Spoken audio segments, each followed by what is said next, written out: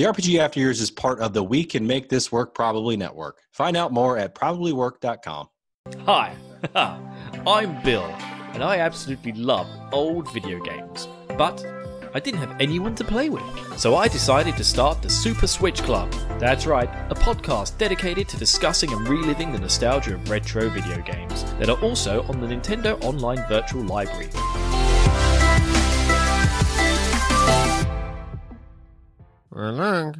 There's just so much bad design in this game, and it's not like Dark Souls or Elden Ring or something where it's like, yeah, we're intentionally crafting a hard, challenging game. This is just like bullshit difficulty. Absolute bullshit. Hey everybody, what's up? And we're back with the Super Switch Club segment for Echo the Dolphin. Levels 7 through 12 of Echo the Dolphin. Here to talk about Echo, the annoying dolphin, once again. And we're here for Echo the Dolphin, Part 2. Because people hate us. So first off, this section's not as hard as the last section. This game is so frustrating. Oh my god. I kind of flew through this a lot quicker. You know, it has its problems. There are crabs. I just want to say that this game is definitely getting harder, but overall I didn't have as much of a struggle with it as I did levels 1 through 6. I think I know what to expect now. I know old games can be like this, but wow. So to recap the first part of the game, caves bad and annoying, controls annoying, finding dolphins annoying, game bad. Man, that first section of levels really took it out of me. I hope today's not going to be as bad as it was then. I'm used to it at this point, you know? Now, this is great. What fresh hell is this? And holy shit, I'm annoyed already. I'm immediately surrounded by tiger sharks. Hooray, more sharks! So I believe this is a level where as soon as you spawn, you're just like in the middle of a swarm of tiger sharks. And I was just like, why do you start off in the middle of a swarm of sharks? Like, that's just a dick move by the developers. It's so dumb. Oh, yeah, and these awful fucking underwater ice monster enemies, they do get iframes after you do damage to them, which is usually enough time for them to swarm at you.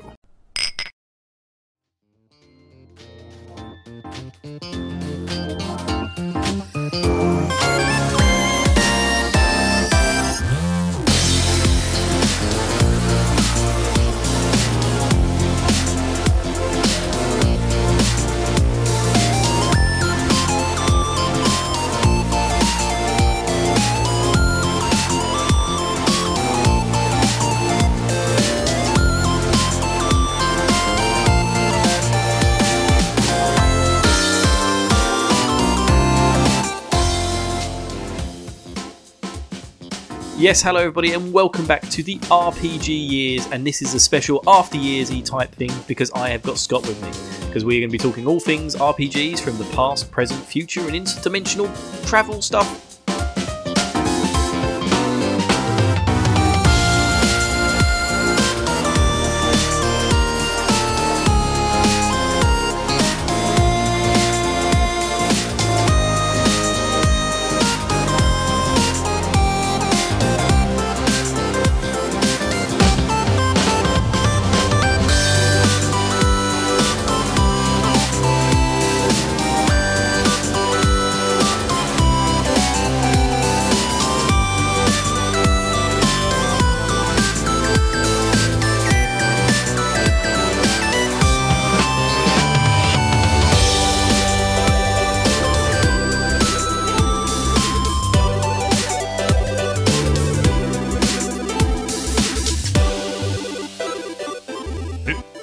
Who's Scott?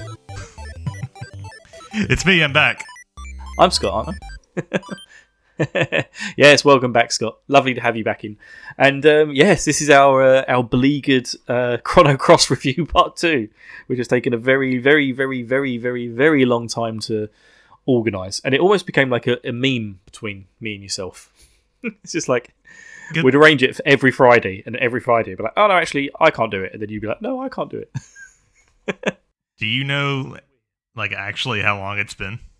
I don't. I mean, I think I I had the original episode down as episode 21, and I think we're up to episode 28 or 29 at the moment.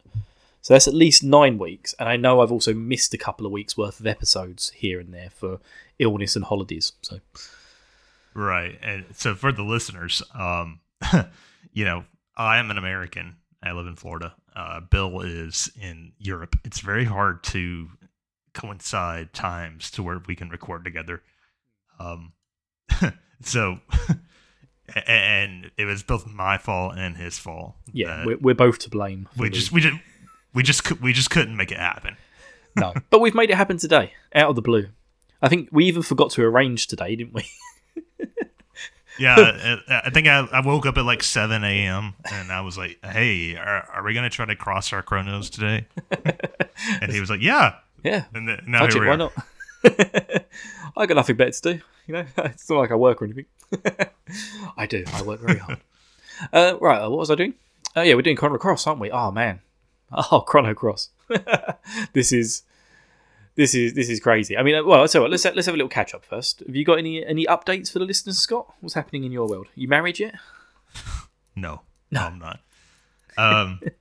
Yeah, no updates from me. I'm still streaming on Twitch at twitch.tv/the_Scott_spot. Get that plug in. Yeah, but other than that, like I'm just going about my daily life. Things suck, but there were good days too. So. Yeah, exactly. What's on the streaming schedule at the moment? Well, right now I'm playing Skies of Arcadia, Skies Till I Die. Mm-hmm.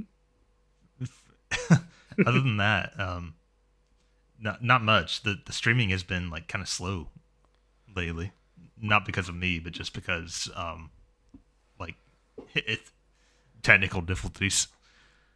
Also playing. Yeah, I'm thinking about starting Coral Island. Oh, what's Coral Island? It's like a Stardew Valley type of game. Boo. Which normally it's normally not my thing, but like that's what everybody is doing right now. Also trying to play Smash Bros a lot just to get the final trophy. Oh, that's got to be tough. Can't think of anything else right now. It's not tough because the last achievement I'm missing in Smash Bros is do 200 online battles. Oh. So I've done everything else, and you don't even have to win. It's just like play online. Yeah, and I hate that. I never play online typically. So yeah, fair enough. Did you play much of Final Fantasy 15? 16, sorry. I'm too old. Well, I think everybody else has already played it, but I did play past the first. What do they call them? And summons, the icons. The icons. Oh, what did you do? Is that right? Is that the? We beat Garuda. Oh, you beat Garuda. Oh yeah. Played much further. Yeah. Oh, that was good fun, wasn't it? Just hitting her in the vagina while she still squats over you. So far, to me, FF16 has been really cool. Really, really, really cool. But I've heard that it gets worse after where we are. So yeah, I'm not far on from where you are in my playthrough. Yeah, I need to really play it more because one day my sister's going to call me up and ask for a PlayStation 5 back. So yeah, and off stream we've been focused on Mario RPG because Corey loves Mario and RPGs. We just beat that last night, actually. So it was really good. It was like the perfect remake. Oh, awesome! I can't wait to play that at some point. And what about Disco Elysium? Has Corey been enjoying his RPG club pick? Okay, so I'll be honest with you. I've only played it once. Or we have only played it once. We haven't made it past day one. And I think just like the sheer amount of dialogue turned Corey off. Oh, it was his pick. I know. Corey, I know. What are you doing to me? It's a great game, by the way. We're gonna keep playing it. It's just like even I was like, all right, is this narrator still talking? It's not going to change. It's just like the game is all about thinking and listening and talking, and that's what it's all about. but it's good. Well, It's good. I mean, I don't give up easy personally. But Yeah, you should play through it. I mean, we're gonna finish it. We're gonna be wrapping up the RPG Club for that soon, but it's definitely worth a playthrough. It's a very interesting game, very fun to play. That's what I've heard. It seems like most people I think there's like one person in the Discord that doesn't like it. And other than that, everybody seems to be enjoying. Yeah, hopefully it's been fun so far. I'm behind on it because I've been ill. Yeah. In fact, yeah, I should probably update listeners because I haven't done an episode for I think 2 weeks. I got a very bad sort of chesty cold, and then it sort of came back again just as I was getting better from it. I got another one, and it got to the point last week where I couldn't even speak properly. Like my throat was so sore and swollen, so I wasn't really in a good state to do podcasting. But I think kind of this week, sort of Tuesday, Wednesday, I started to get better, and then I'm sort of feeling okay today. But I may have to have a little break in the middle, Scott, just have a little drink. But again, like I say, on the road to recovery, feeling better, and back in the podcasting chair. So here we are again. So hopefully again, after this episode, I should be doing the first part of the Final Fantasy VI playthrough that we're doing. So we're doing a side club. Part? Yeah, we're doing the final. I know everyone's nearly finished. Again, I've been sick. Okay. I've been sick, and I was supposed to record this like 3 weeks ago, but then I got sick. Oh, actually, no, 3 weeks ago. Okay. You've played FF6 before. You can pretend. I have played it before, but I want to play it on the Switch remaster because I originally started playing it on my phone, via some sort of emulation means, because I was thinking I can speed this up. But then I realised with Final Fantasy VI, you kind of really need to pay attention to the battles. So I thought I'm going to try the Switch remaster, and it's just so much faster. It's got auto battle, and the auto battle speeds everything up, and it just I breezed through the first section in 2.5 hours. So now that you've played it, some how do you feel about the graphics of it? I'm kind of okay with it. It feels a bit like the world map and the towns just all feel a bit stretched out, if that makes sense. I'm kind of, again, it's a game I've played a few times. I'm just used to it all being a bit smaller and more condensed. But, they've had to make it for modern day systems, so it kind of makes sense. But yeah, I'm really looking forward to getting up to some of the iconic scenes, because it's been good so far. I had to turn the arranged music off though. I didn't like it. I had to go back to the original music. There was somebody in the Discord that said something like they had never seen the Celis suicide scene.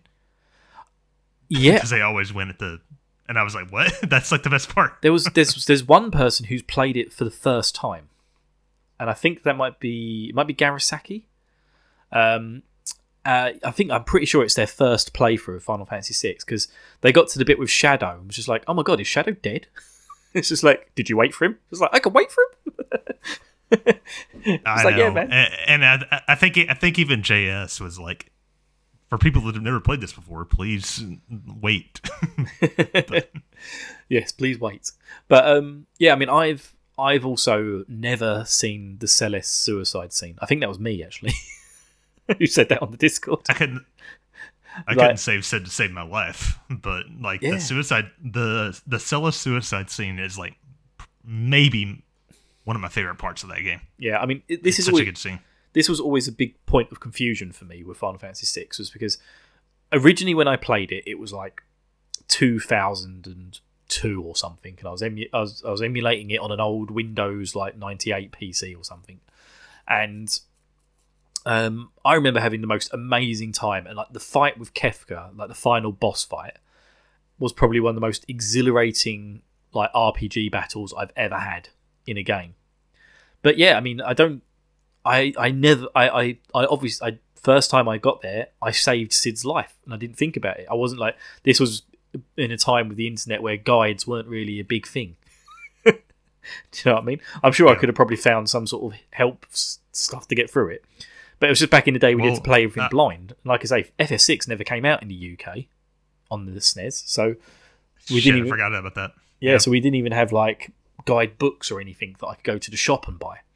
So it was just I just played it vanilla, and I must have just saved Sid's life because I never knew about it. And then I just remember I think even after my second playthrough of the game, I remember listening to, it might have been even Ultima Final Fantasy, and they started talking about the whole suicide thing, and I was just like, what the fuck are these guys talking about? Celis commits suicide? Well, no, she doesn't. She just goes off happily, merrily, trying to find her mates. On the other end of the coin, by the time I played FF6, I'd already played 7, 8, and 9, and 10. Well, not 10, but that was the same for me. I played 7 and 8 at least. And it might have been while I was waiting for 9 or after I'd completed 9. I was just like, right, I'm going to go back and find out what 1 to 6 are all about. And so I dived into the dark world of early emulation. Honestly, I think that's how I played it too, if I remember correctly. I was a kid. But the... oh, yeah, so was I. But yeah, like... I was too young to be arrested. I couldn't get... yeah.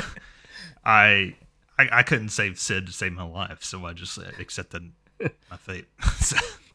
Save Sid, save a life. Save Sid, kill some fish. Anyway, let's get. Anyway, we're not here to talk about Final Fantasy VI, but I will be talking about that next week, people. You know, so get that in your books, ready to go. I'll be finally doing the first section of FF6, and then I can start catching up with all the other RPG club stuff I'm supposed to be doing. Anyway, let's get into Chrono Cross, yeah? Are you ready to talk about the story? Sorry to laugh, it's just I am, sir, but you didn't talk about the RPG Club or the $700 Saga or any of that. Do you want to? I can. Again, the RPG Club, we're currently playing through Disco Elysium, and I'm pretty sure... Are we in finish the game territory? Tell you, man. I know. Like I said, I've been out of the loop for a while, for a couple of weeks, so I'm not keeping up with things. And also knowing that I'm behind on stuff, I'm trying to ignore the chats. Yes, so we should be doing. Yeah, we're in the final segment now, which will be finish the game for Disco Elysium. Finish the game, which is due December 17th. Okay, so everyone's got a week to finish the game. I've got a week to complete 2 segments. and record 3 segments worth of material. So, like I said, I'm going to try and catch up. And as for Final Fantasy VI... Oh man, I hate this new Discord layout on my phone. We're currently... So by December 17th, so the same date, you should have all 12 party members in World of Ruin. And then that is going to be finishing up on the 31st of December. So, New Year's Eve. There we go. And yes, isn't the $700 Saga? Yeah, the $700 Saga will be ending on the same day. The last day of the year, New Year's Eve. And we're currently up to $610 raised. So we're very, very close. We could do so you like only need $90 more.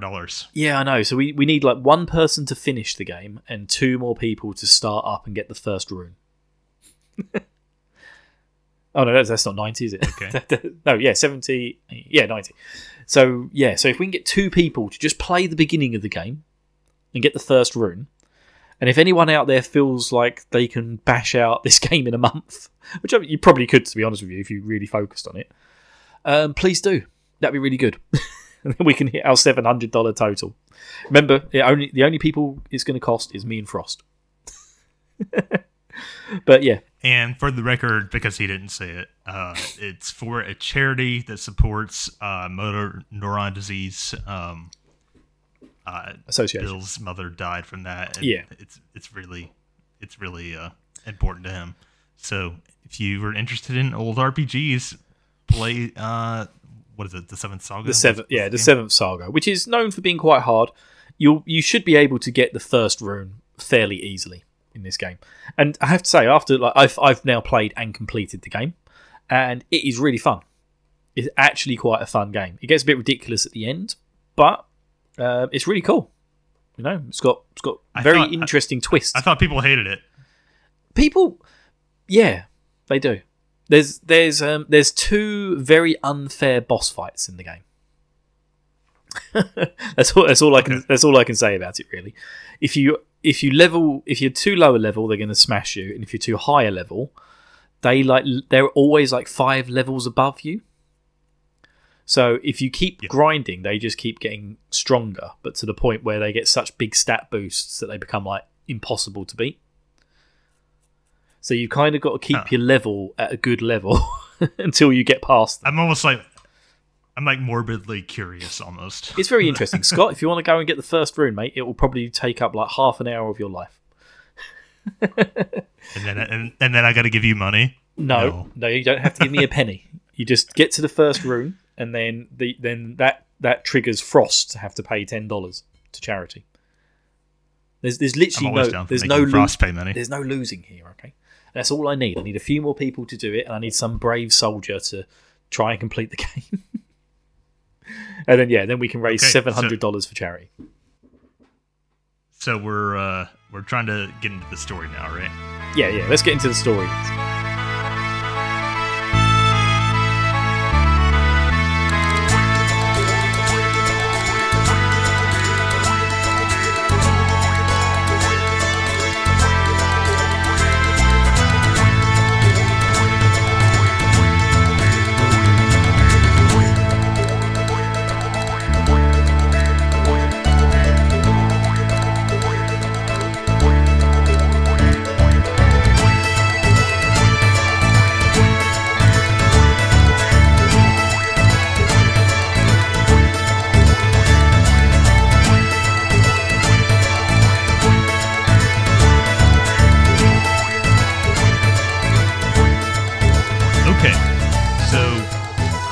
Story.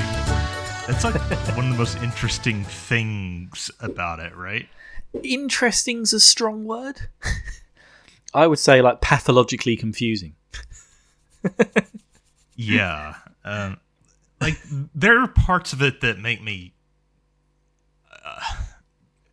like I see what they were going for, but then it just takes so many slips and slides and sidewinder turns that I'm like, this is stupid by the end of it. It really does get that way. Like so much happens at the beginning as well, which is just kind of like standard RPG fare of, going from X, Y to Z and then things sort of slowly expanding. And then it's just like so much stuff just gets shoehorned in. Shoehorned in. It's just like, what's going on here?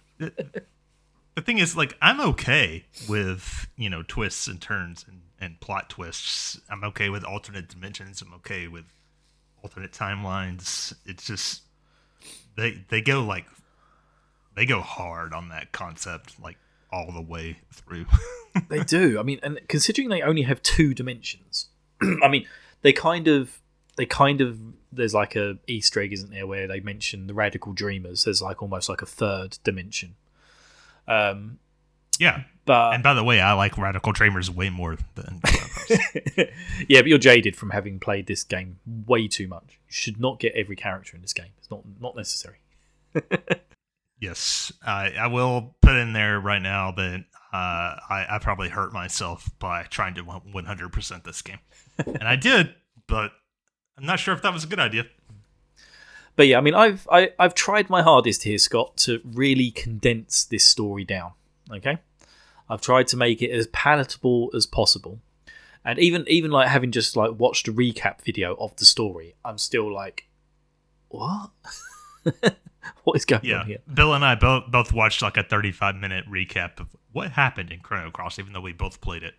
Yeah, both of us were still like, what? And even at the end, I'm like, really? That's what happened? That happened? Charlotte got blonde hair? I'm sure she had blue hair. It's like, what? Why is Kid standing? So I'll just launch into it. Why is Kid standing in that traffic light?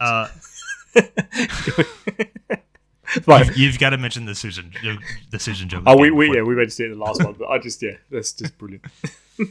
Go for it, Scott. Alrighty. So the story of Chrono Cross begins with Serge, who must collect colorful scales on the beach for his girlfriend, whose name is Lena.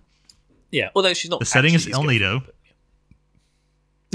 Yeah, they're not like set up or anything, but no, they're just like they're friends with benefits. That's what the game implies. The setting's El Nido, a tropical that's one thing I did like about the game. It's just the setting. Yeah. inhabited by ancient natives, mainland colonists, and beings called demi-humans, which is basically, that just means furries, who are often they're discriminated against.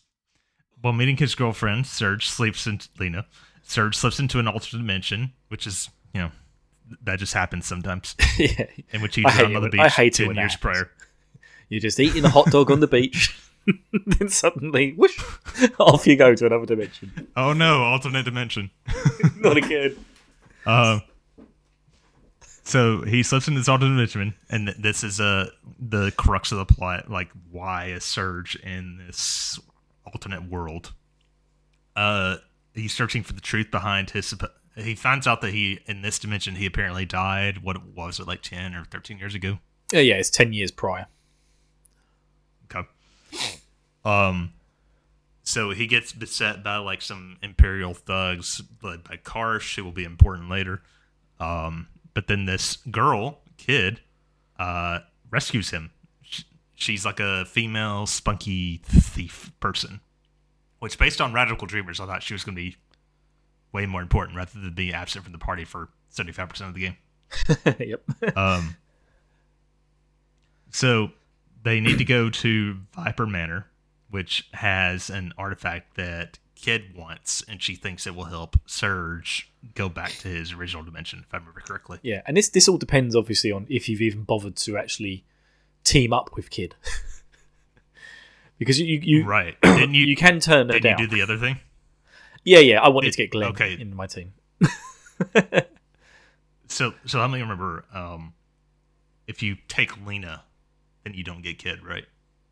I believe so, yes. I think you have to take Lena with you, and then say no to Kid when she offers to join your team.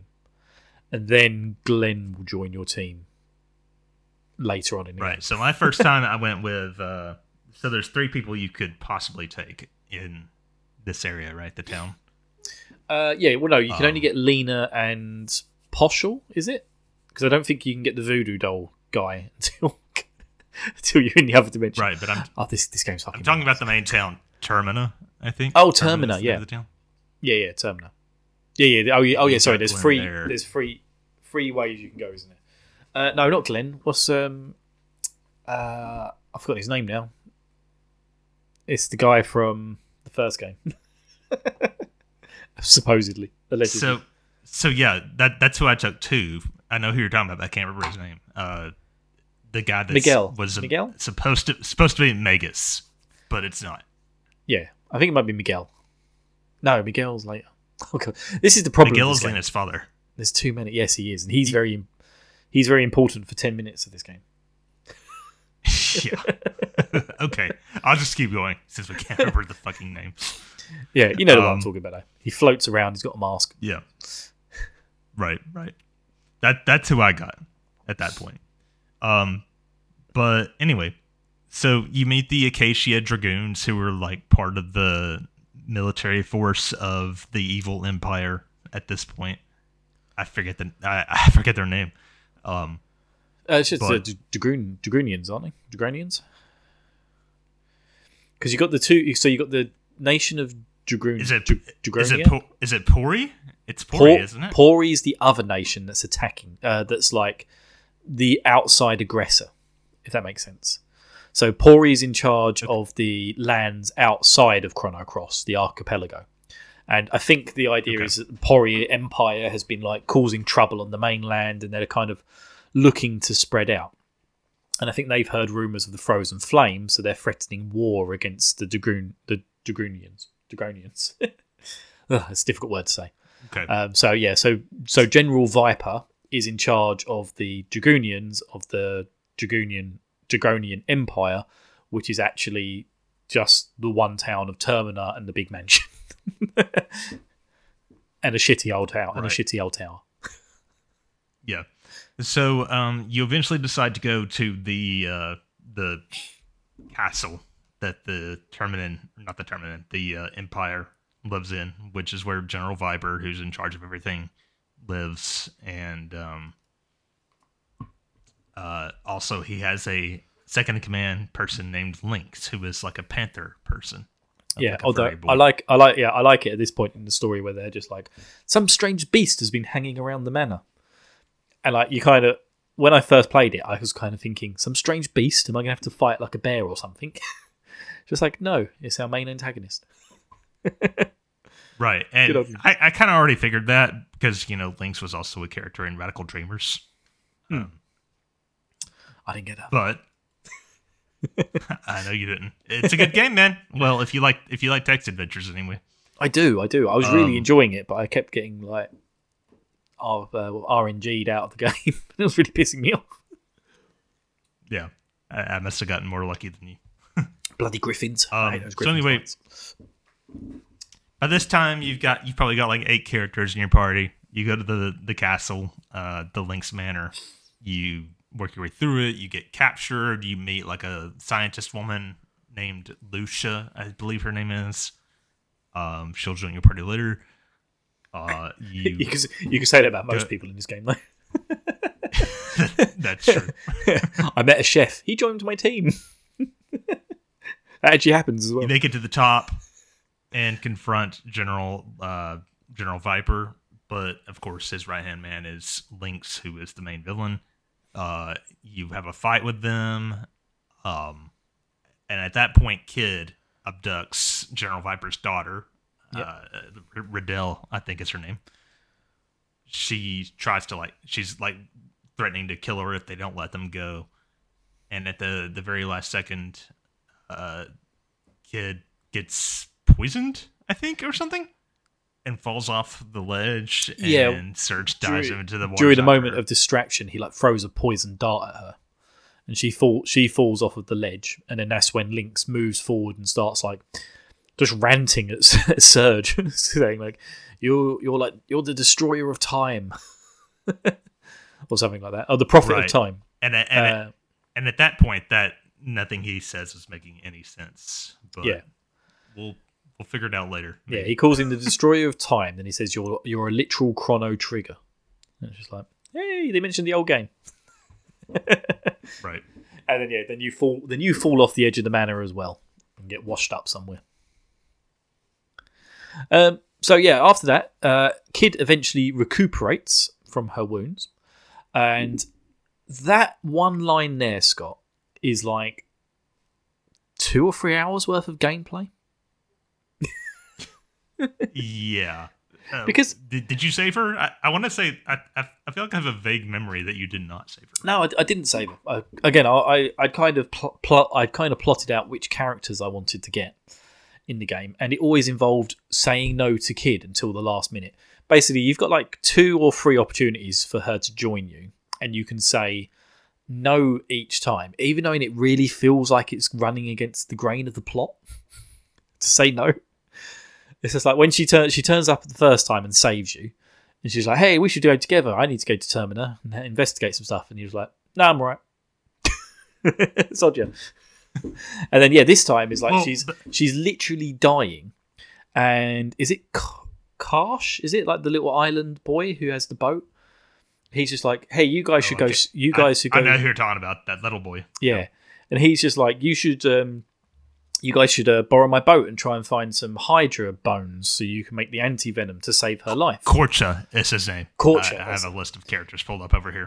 And it was just like, nah, I'm alright. He's like, and Korcha's like, what? You're not going to save her life? So, no, I don't fucking know. Well, as somebody who, it was hilarious, as we already spoke about, did everything, the plot is more satisfying if you save her, but it is funny to not. It was so funny though. He got so angry at Surge about not saving her life, and then you do this whole other. She's in the wing. Yeah, I know, but it's just you do this whole other bunch of stuff then with the dragons. You just sort of carry on with the game, and then when you come back, someone just randomly went through the village who happened to have the anti-venom, and she's alive, and then she just forces her way into your team, and it's just like, oh. I guess that has to happen in order for the story to make any sense. Yeah, exactly. So that's why I've got this three words in this story summary, which is actually just a huge amount of the game, but depending on which options you take, depends on how it rolls out. So yeah, Kid Bill was eventually referring to the words, recuperates. quote, kid eventually recuperates. Yes, exactly. Kid eventually recuperates, and that is just like, multiple paths you can take to do this next bit of the game. Yeah. And then Surge then prepares to travel to Fort Dragonia, an ancient ruin left by the Dragonians, a mysterious race that have long extinct 100 years before. That's the other thing that bugs me in this game is things like the timelines, like these ancient Dragonians who have been mysteriously wiped out, but it was 100 years ago. Just like, that's not a big time frame. Do you know what I mean? And there's the bit where Surge's dad gets lost in the Sea of Eden or some shit in the storm later on in the story. Like they tell you some backstory later on, and then it's just like doesn't it turn out that, spoiler alert, Surge's dad is Lynx? Is he? I can't remember that bit. I think so. I thought Lynx. Yeah, I think he is actually. Yeah, but yeah, I mean that's what I mean. There's this whole bit where it's just like, like you're searching for the Sea of Eden. Everyone's just like, no, I've never heard of it. I don't know where it is. And it turns out like 10 years ago, when Surge was 10 years old, there was this big storm and it blew your dad's boat into the Sea of Eden, and then your dad and you returned, but Lena's dad didn't. So they decided to call it the Dead Sea from then onwards. And it's just like, that was 10 years ago. And everyone's now forgotten it used to be called the Sea of Eden, which is what I'm looking for. You've just started calling it the Dead Sea for 10 years. And it's just like, oh my God, I found that very infuriating. I was just like, why? Why does that need to be so complicated? There was a certain point in the game where I stopped asking questions. Yeah, that's all you have to do with this game. You have to stop asking, stop thinking about it. just ride the wave, man. Ride the wave. Anyway, yeah. So they all died 100 years ago. The Acacia Dragoons intend to make a stand against an invading continental army of Pori. While preparing, Surge gains the ability to travel between dimensions and secure further assistance and items, including the Water Dragon's breath, capable of freezing lava. He attempts, because you have to go through this big fiery mountain in order to get to Fort Dragonia. He attempts to voyage by boat to the fort's shores, but is interrupted by the pirate Fargo. He's initially imprisoned by Fargo, and then there's a whole thing where, again, like in my recap here, it's just like you get freed, and then you help beat some ghosts, and you gain his. Sorry, it's so confusing because I'm thinking of the bit where we meet Fargo later on, and we do the whole casino thing, and you turn into cats. But that's thinking of alternate dimension Fargo. But that's not this bit, is it? No, this is too much. And also, like, what the fuck? You get turned into cats? Anyway, spoiler alert. Anyway, so you're initially imprisoned by Fargo, but then you're freed when the ship comes under attack from a ghost ship. And then after earning Fargo's respect, Surge enters the fort and ascends to its highest floor, which was actually quite cool. I do really like the Fort Dragonia dungeon. There's some really good like puzzles in there. We had to move some blocks around and lights and stuff, and it was cool. And you can yeah, but if you're trying to 100% it though, you have to do this like 6 times. Yeah, because did you get Draggy, the little dragon? Yeah, I did. Oh, he's so I did everything, man. I did everything. No, but he's so cute. He's so cute. Through the use of the Dragonian artifact called Dragon Tear, Link. Oh yeah, sorry. We get to the highest floor, and then we see Lynx and General Viper.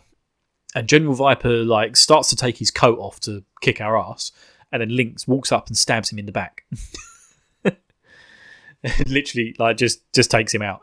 And then he uses the Dragon Tear to switch bodies with Surge. And then at which point, sort of fake Surge, as it were, and Kid and whoever else is in your party, then turn around and start attacking you. And so you have to defend yourself as Lynx against them. And then, which is a cool part. Yeah. I don't even know if you can win. Can you? Are you supposed to lose? I don't know if there's a way to win, but you're not supposed to. Yeah, but then Lynx turns around, just as at the moment where Kid is about to finish the job, as it were, and kill Lynx. Surge says to her, "Yeah, get revenge for Luca," and then this makes Kid stop because she's like, "I did tell him about what happened to me at the orphanage." By the way, Lynx, she's from an orphanage, and Lynx burnt it down, so she hates him. And killed the person who ran the orphanage, which was Luca. Or it might have even been Terra from Final Fantasy VI. We don't know. And just so he says, get revenge for Luca, and then she's like, "Hey, I never told you Luca's name." And then I think she realizes that something's happened. But then Surge, aka Lynx, stabs her, and then sort of disappears. Right. And then we get sucked off into a strange temporal vortex realm. Yeah, so this is kicks off a very I don't know if interesting is the right word, but a very interesting part of the game where you play as Lynx, but you're still Surge. You're just in Lynx's body. They did a body swap. Oh, it gets so confusing, doesn't it? Because yeah. you always refer to yourself as Surge. But everyone calls you Lynx, and then even the people who know you then start calling you Surge and Lynx, depending on who you're talking to. Right, but on top of that, like this goes on for a huge portion of the game, like a surprising amount of time. Like, I feel like you play as Lynx longer than you play as Surge. I honestly thought I was going to end the game as Lynx. I didn't realize we were going to turn back at any point. I just assumed it would be like right at the end of the game we'd kill him and then maybe turn back into ourselves. But yeah, it is a very, very long part of the game. But yeah, I mean, we get sucked into this temporal vortex. And so then we also haven't talked about Harl very much. She is like a Harley Quinn type of character. One of my favorite characters. Unfortunately, you don't get to keep her forever. But she like always gives Surge. She's like flirts with him, but also leaves riddles to help him constantly. Yeah, she's always there. Right. When you need her, she's our MacGuffin. Right. So she helps Surge get out of this temporal dimension. You meet like a dwarf lady there, Sprig, I think is her name. And all the with you. All the areas here are based on like famous artworks. Like I think the first area is like a Monet, Van Gogh piece, isn't it? And then there's like the MC Asher stairs and stuff. And to its credit, this area, like the backgrounds in this game look awesome. The pre-rendered, or I cannot fault the way this game looks. It is beautiful. I absolutely love it. So they do manage to escape whatever dimension they're in, and Surge gets back to his original home world. But they're trapped there because the portal that goes to the other world no longer works for some reason. I can't remember. So, Surge is trying to get his body back, and he goes and speaks with his mother, who basically tells him that his dad went to the Dead Sea to try and heal Surge because Surge was diseased. And his best friend, who's Lena's father, Miguel, was with him. And basically, his mom tells him, "You need to go to the Dead Sea." That's no. They were going to go see the demi-humans to cure him, weren't they? So they were going to that. I think that was. They were going to that town where we had that rock concert later on in the game, on the side of a boat. Which is a cool part. It's just like another piece of the story. Yeah, really cool part. But you're supposed to be going to see them to help. Yeah, he was supposed to be going to see them, but then they got caught in a storm and they got blown into the Sea of Eden. They haven't called it the Dead Sea yet. Right. Okay, so you go to the ship and there's like a whole ass section here that we don't need to go into detail on. But basically they get captured, they meet Fargo again, who is the pirate captain, but in this world he's a casino on the ship. Yeah, he basically it's rigged, isn't it? Yeah, it's all rigged. They lose, and then they have to like have a magician turn them into cats, and so funny. Yeah, because his machine's rigged, and he bets us our boat, so we lose our boat to him, and then we get turned into cats, and then we basically unrig his machine, and then we rig it so that we win, and then we win our stuff back. And he's just like, when we win it back, he's like, hang on a second, this is rigged. You're not supposed to win. And there's like a whole part with like the mermaid character here, and the magician character. And Fargo was married to the mermaid's sister, but the sister, like his wife and 2 children drowned, and the mermaid could only save one of the children, and then it turns out that actually Nikki, the rock star, is his other child that they thought had drowned but had just washed up somewhere. It's just, there's a whole load of stuff here that goes on, and it's nothing to do with the overall plot. And we may be jumping ahead a little bit here, but also there's a section where Nikki plays a rock song to save the demi-human world. Yeah, that's right. That's right at the end. She plays like a rock ballad to unlock the dragons or something, or wake them up. Yeah, and that's also part of this, because there's a demi-human working on the boat, which is the sage. And the whole point of this was to go to the sage in order so that he could give us the song, because the song would help us open up the Dead Sea. Right. Okay. So that part's done. Yes. It wasn't a bad part. It's just like one of those things where it's a huge section right in the middle of things when I was already confused. Yeah. Well, it's just like the game gives you something. It says go find a way into the Dead Sea. And then it's just like, here's a whole plot about people you've never met before. Right. They're all interrelated. Some of them have died. Some of them were thought to be dead but are actually still alive. And also, there's a sage that you need to impress. This is like, okay. But because we impressed this sage, we get to go to the Dead Sea finally. You go into like this weird technological area in the middle of the sea. I can't remember what it's called. Is it Chronopolis, or am I jumping ahead? No, that's jumping ahead again. Chronopolis is the future city, which is in the other dimension Sea of Eden, not this Sea of Eden.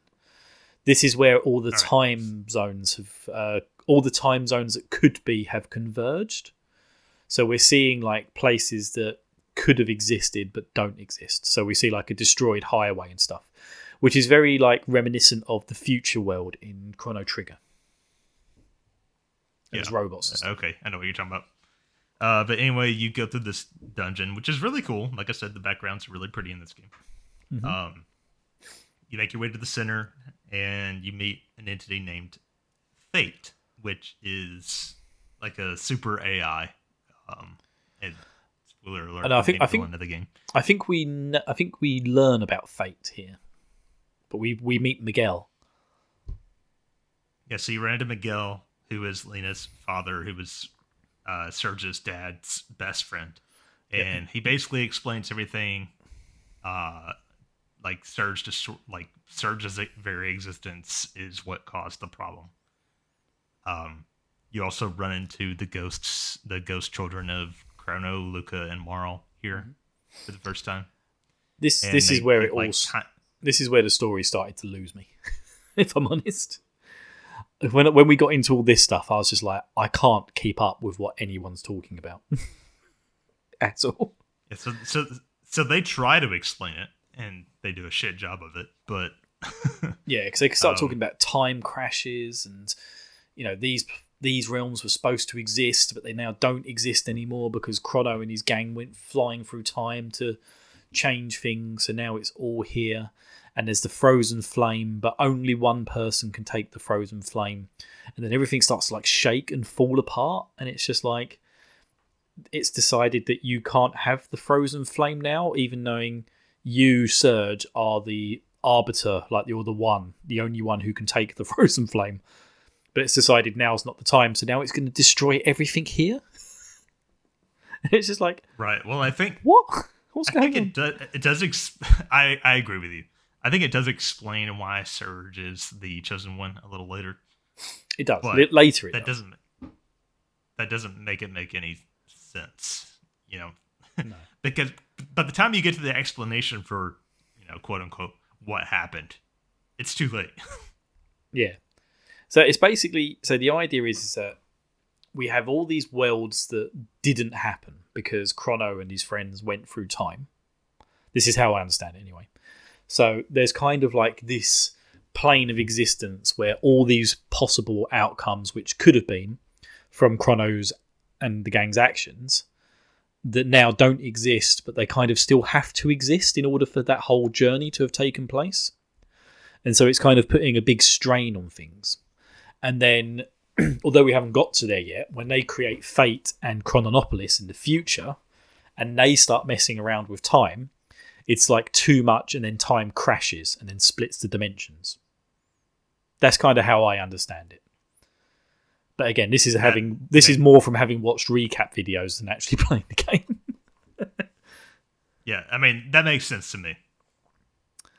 But yeah, so you defeat Miguel, and to prevent Surge from obtaining the Frozen Flame, Fate, which is the supercomputer villain. Yeah, but we don't know. Destroys the Dead Sea. We haven't met Fate yet. We know about them, but we don't know what it is. So Surge is still in Lynx's body, and then one of the dragons actually comes and rescues you. I think it's the white one. Yeah, the Sky Dragon.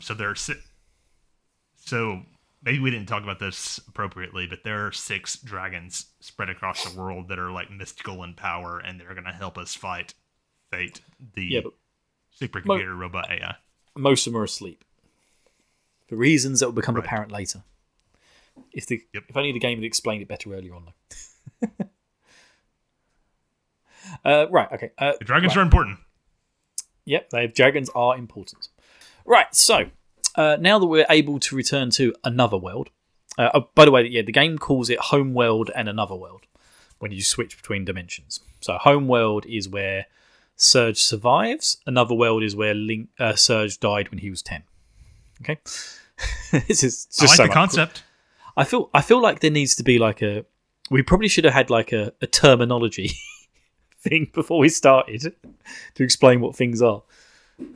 Anyway, Surge finds there's some like Chrono Cross super fan out there that is just like so mad at us right now. Yeah, and to be honest with you, you deserve to be mad because you're a Chrono Cross super fan. This game must have driven you crazy. Surge finds the Arcadian Dragoons, who are in dire straits from Pori's invasions, and rescues General Viper's daughter. After collecting 6 relics from the dragons, he then locates. After collecting 6 relics from the dragons, he locates that dimension's dragon tier, and then travels to Fort Dragonia to initiate a ceremony to recreate his body. He succeeds after staving off Lynx at the base of the fortress, and then with the dragon relics in tow, he now enters the Sea in Edens, which is the other world's physical equivalent to the Dead Sea. Again, there's a lot of stuff that happens there. Me and Scott have just explained how we felt like 80% of this game was spent as Lynx rather than Surge, and I've just said we've now turned back into him. It's just there's just so much. It's just so much, Scott. Yeah, like we're skipping over so much that happens. We've gotten to the end game now. Yeah, there's just too much to talk about. Oh no, we still got but we still got like over half of the story to talk about. Because we're skipping a lot. Most of quarter of the story happens in the just before the final boss fight, which is hilarious. It's true. Right. Anyway, so we've now gone to the Sea of Eden, which is again another world's equivalent to the Dead Sea, and we find the temporal research facility, which is called Chronopolis, which is actually somewhere from the future. Inside are Lynx, Kid, and the Frozen Flame. Confronted by Surge, Lynx bonds with the entity Fate, which is the supercomputer of the facility, to defeat Surge in battle. And when we say links, we mean Links. in Surge's body. Yeah. No, we've unlinked ourselves. Have we? Yeah. Yeah, that's what I mean. That's what we did. We got the dragon tier, and then went to Fort Dragonia, and then we initiated a ceremony to recreate his body, and then we succeeded after staving off links at the base of the fortress. So we've turned back into Chrono. Where he sort of gets that weird water thing goes over him, and then he's like standing there naked in the cutscene. Oh yeah, I remember the naked boy. Well, my throat's going. Right. And Fate is this supercomputer which we mentioned a couple of times, and what Fate is doing is this whole area, this whole archipelago, didn't used to exist. It used to be a big sea, and then they created Fate, which then created the land and the towns and everything, and all the save points. I love the fact they squeezed that in there. What are the save points in this game called? They're those weird triangle things, aren't they? Oh, I can't remember. It's like memory points, or something. But I do remember that they were like relevant to the plot somehow. Yeah, they were relevant to the plot, and so basically, like this Chronoopolis people from the future created this supercomputer to go back in time, create this whole area of the world, because this area didn't exist in Chrono Trigger, as you may remember. Create this whole area of the world, and then they added the dragons to it, and then in order to trap the dragons there, and then put them to sleep. And so 3 dragons were in one dimension, 3 dragons were in the other dimensions, and then the people of the research facility had their minds wiped, and then they left the research facility and went out and populated that world that they'd created, but not knowing that that's what they were doing. It's just bonkers. And then Fate is basically running in the background, controlling everything, making sure people can eat, sleep, shit, have wars, all that sort of stuff. And so we are now stopping Fate at this point in time. That's what we're here to do. Right. Sorry, I just feel like I needed to explain that. Otherwise, it's just like, hey, we'll fight a supercomputer. Right. So yeah, at this point, the main villain is a supercomputer AI thing, which is concerning. Yes, and given the current state of the world. And the supercomputer's also got control of the frozen flame, which and the reason that this is it. The reason that Surge is the only one who can grab the frozen flame is because during that storm that happened, when Surge's dad and Miguel and Surge got blown off course into the Dead Sea, it cut the power to Fate's research facility and dropped the barrier around it, essentially. And so there was a 10-minute window where the barrier was down, and Surge and his dad and Miguel went into this facility. Surge's dad and Surge went further in, found the frozen flame. Surge touched it, and it revived him from his coma that he was in, and it basically brought him back to life. And then the facility came back online, and because Surge had touched the frozen flame, he then became the arbiter of the frozen flame and the only one who's now allowed to touch it. And that's why, Scott. It's so hard to follow all this stuff at times. Anyway, at this point, this game is definitely like. Sorry, man. No, go on, go for it. I have a 9 a.m. alarm on Fridays. Yep, you awake now? Yeah. So the thing is, like, we're already like 6 layers deep, and it's so confusing. You're right. I know, and there's so much more of my breakdown as well. So once we beat Fate, the defense systems of Chronolopolis fall, and then the 6 dragons all wake up, or I think Nikki woke them up.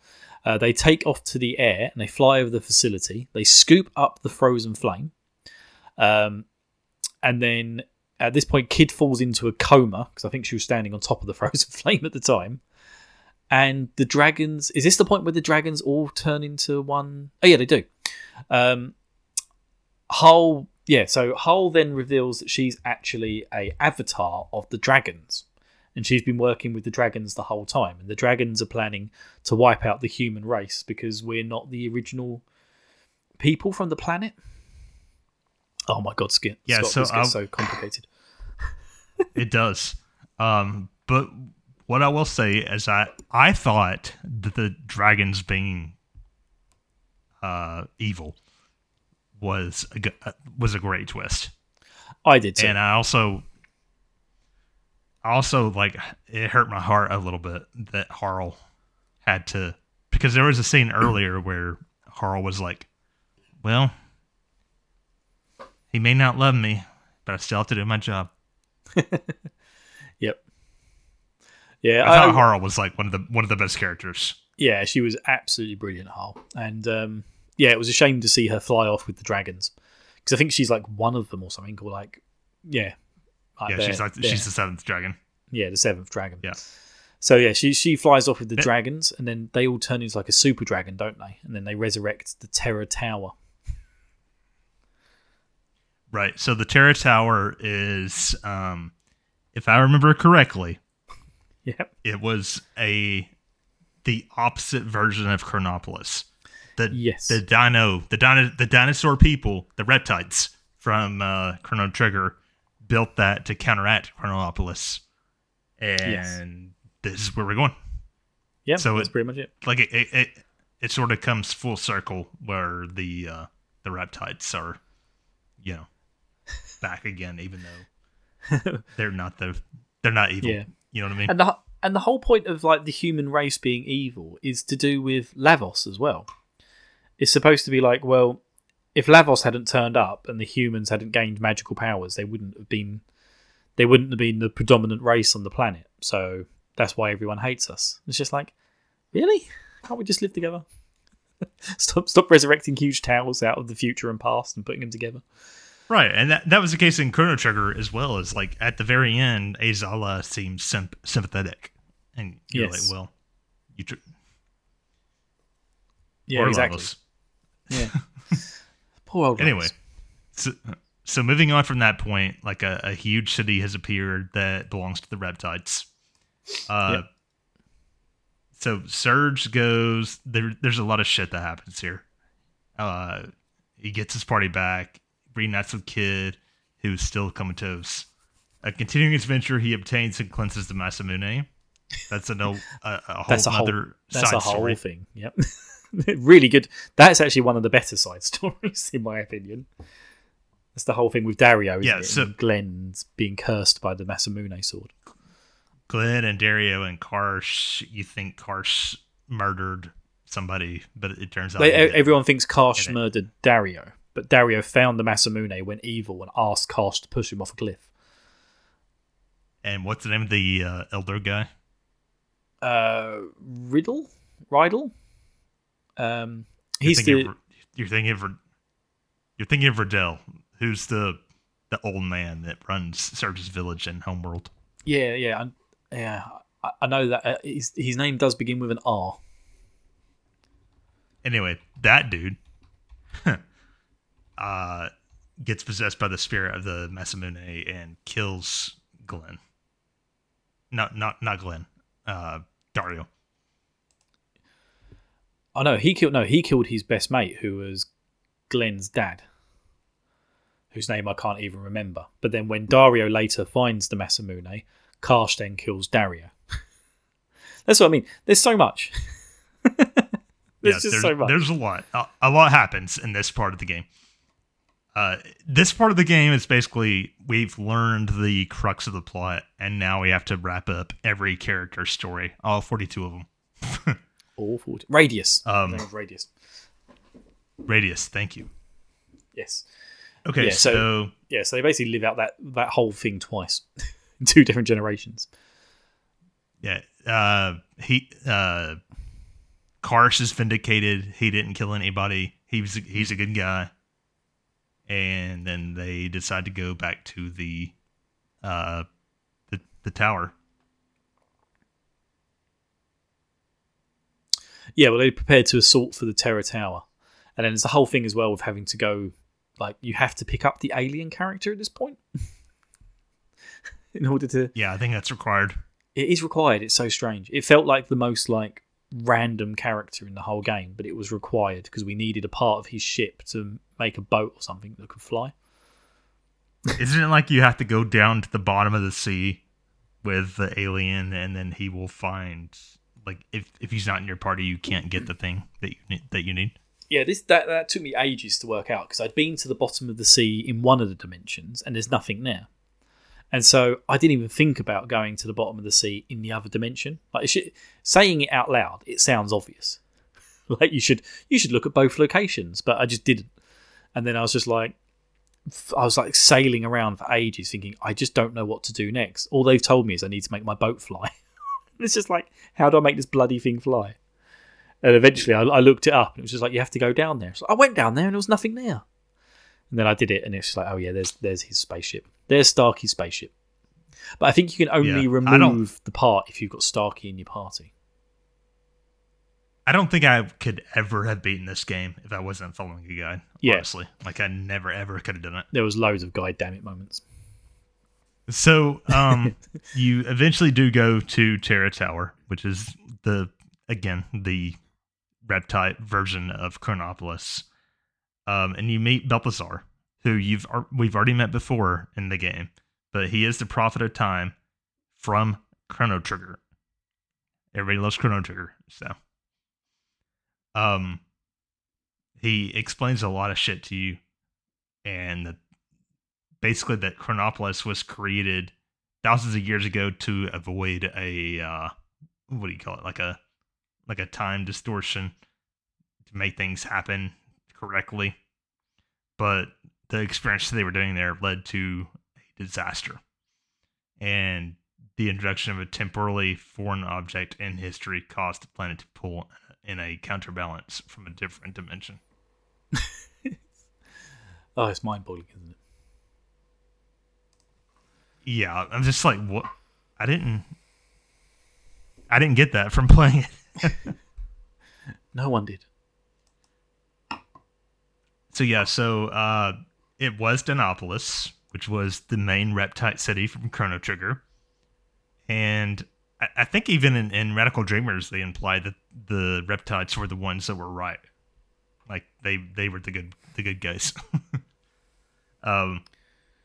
But, you know, the two labs warred, and Chronopolis subjugated the Draconians, and the humans captured their chief creation, the Dragon God, which was an entity capable of controlling nature. Which, like we've already established, the dragons are the bad guys here. Fate is also a bad guy, but we already killed them. And they become, and like Scott said, all the dragons join into, like, they do their Mighty Morphin Power Rangers moment and become one big giant dragon. It's to be fair to this game, that was a pretty shocking moment. It was. And then they destroy Chronopolis. Because you think the dragons are your friends. I always want the dragons to be my friends, Scott. It's all I want in life. But they keep turning out to be bad guys. So we've got this big dragon god, essentially. And so the whole point was that Chronopolis divided this entity, the dragon god, into 6 pieces, which also then created the element system. So this is how they created the battle system. Again, it's kind of nice that everything's tied in. Do you know what I mean? Even the sides, even the save points are part of the world's lore, which I love. But it does. I do remember thinking the same thing. Like, just like, oh, that's cool. Yeah, but it's just so bonkers. So that's what. So splitting this dragon into 6 was what created elements and combats and all this stuff for trade. Fate then terraforms the archipelago, erased the memory of the Chronopolis staff. I know I've already mentioned this, but it's just to get it in there, and sent them to inhabit its populace as a new paradise. Chronopolis remained obscured from view by dense clouds, but was also surrounded by a poisonous reef. Thousands of years later, a panther demon attacked 3-year-old Serge. His father took him to find assistance at Marble, but Surge's boat blew off course into a raging magnetic storm caused by Sharla. Here we go. Sharla's name's been dropped. The princess from the Kingdom of Zil.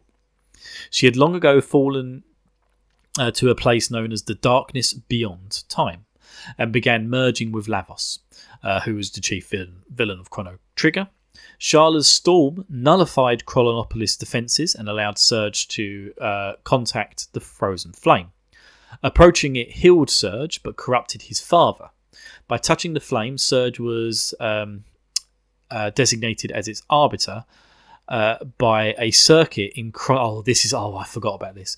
By a circuit in Chronopolis, simultaneously preventing Fate from using the artifact as by extension.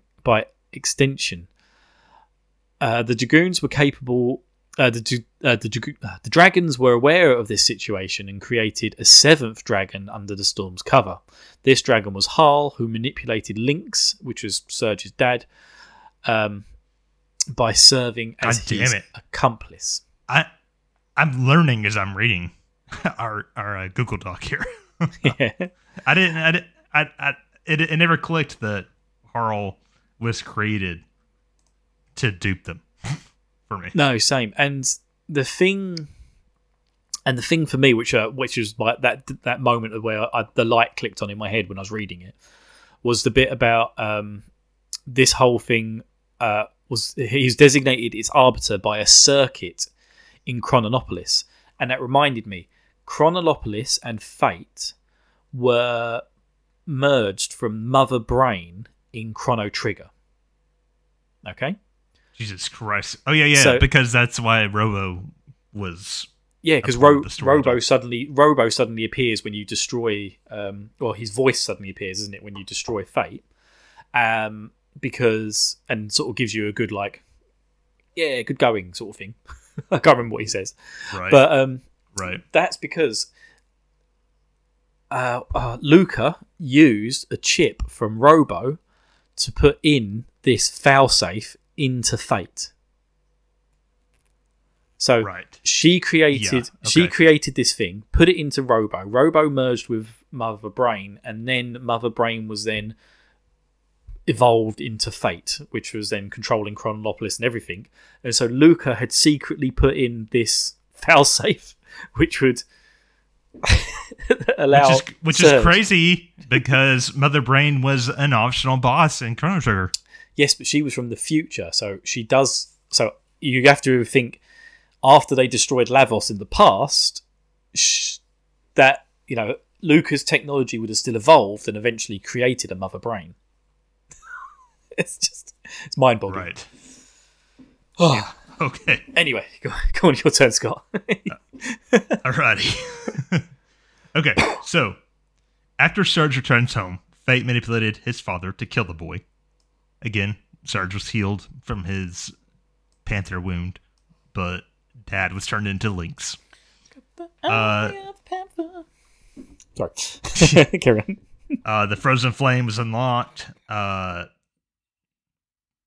Surge's dad drowned, and Surge became Lynx. That's not right, is it? No. Okay. Surge's dad did become Lynx. However, 10 years after that, Kid, presumably on Balthazar's orders, went back in time to save Surge and split the dimensions. God damn it, Kid. Fate knew this was all happening and locked out the Frozen Flame again, and knew that Surge would one day try to cross to the other dimension, the alternate dimension, and prepared and got ready to get rid of him, the other version of Surge. So Link switched bodies with Surge to dupe the biological check of Chronopolis on the Frozen Flame. That was the whole thing. Lynx wanted to get into Chronopolis, but only Surge would be Surge's bio DNA shit would let him in. Yeah. And that's why the body switch happened. When Surge defeated Fate, the dragon snatched the Frozen Flame and raised Terra Tower. And then Balthazar, when you go visit Balthazar again, he reveals that these events were all part of some grand plan that he had orchestrated named Project Kid. and that its final purpose would soon be revealed. Surge continues to the top of Terra Tower and defeats the Dragon God. Oh, yes. God damn it.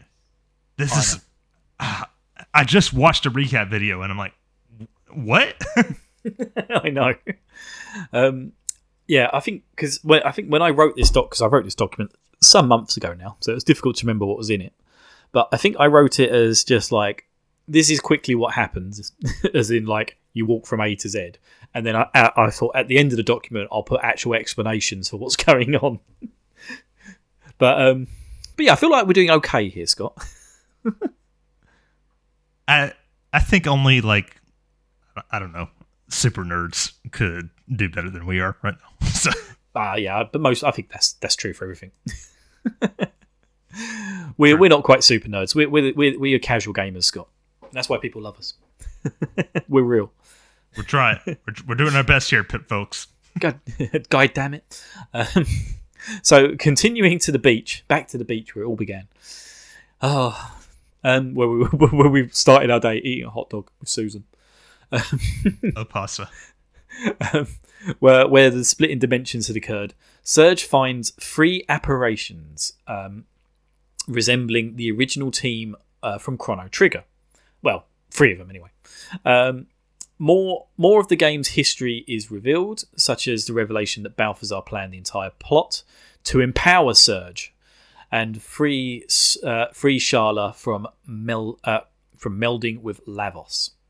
So this is it. We're like literally standing at the end boss, and they're finally explaining, oh yeah, Balthazar did everything so that you could save Sharla. And you're like, who's Sharla? Like, obviously not we me, know, because Sharla was my favorite Chrono Trigger character. Yeah, I know. Obviously we oh yeah, know I get to save her. No. We know who she is, but the game has like, I think the game might have just vaguely mentioned her name in passing, like once at this point.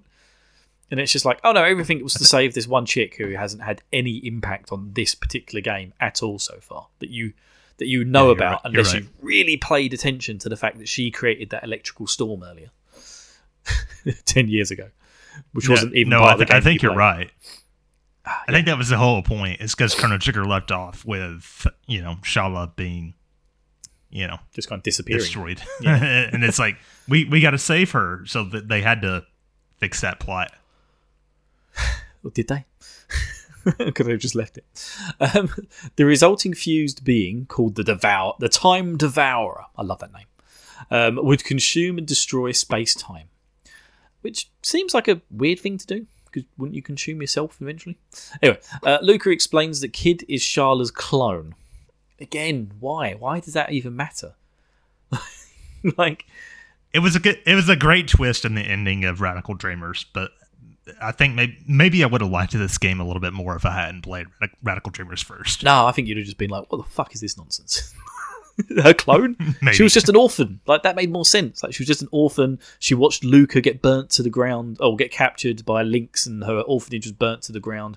Luca was the only one who'd showed her any love and kindness in her life. Her entire story made sense. And it's just like, oh, by the way, she's a clone. It's just like, what?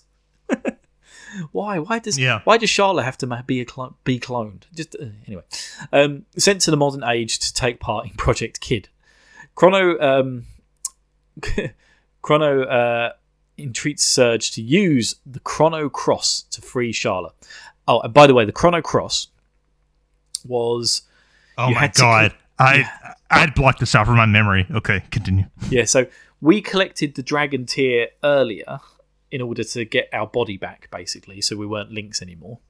But there's 2 Dragon Tears. There's one in each dimension. You had to get them both and combine them to make the Chrono Cross. And you had to do it in that waterfall, didn't you? Like, which is at the beginning of the game. And you literally have nothing to do at this waterfall other than come back to it at the end of the game and put these 2 things on pedestals, and then they become the Chrono Cross. And again, and I have no idea. It's not only that; it's that you have to do it in a certain order, right? Oh, no, that's true. No, you had to do all of that to collect the Chrono Cross. So you can go and fight this end thing without doing that and not have the Chrono Cross. Okay? And you can win? I think you can. I'm not sure. I think you can. No, yeah, because if you use the Chrono Cross, it's like a one hit, isn't it?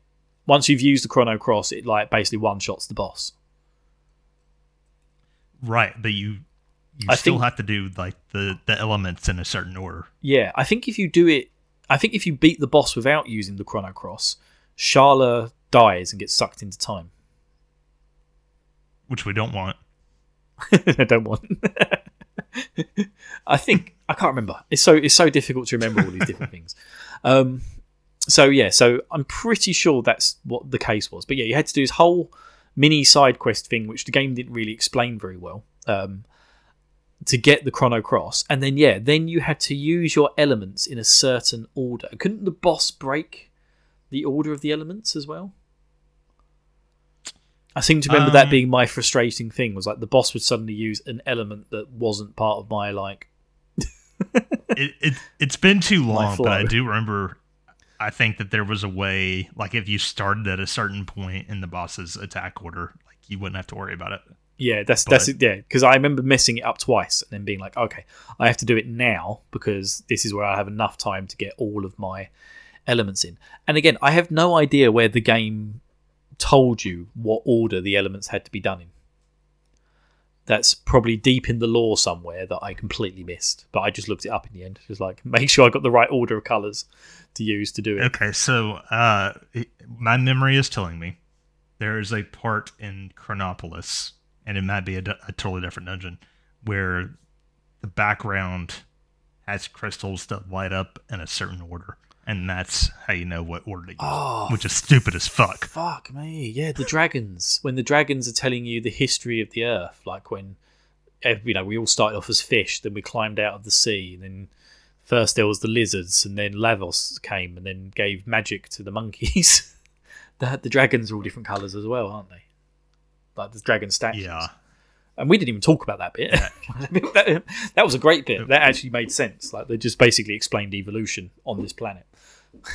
It's fine. All I'm putting out there is that it does tell you the order of the colors. It's just like nobody with a functioning brain would even think to pay attention to that. Yeah, it's not obvious that you'd be like, okay, I must make sure that I pay attention to this. Right. Anyways, yes, we use the Chrono Cross to free Sharla, and then we use a time egg that we got out of Abraham's Lincoln Eye. Rich got that, I think.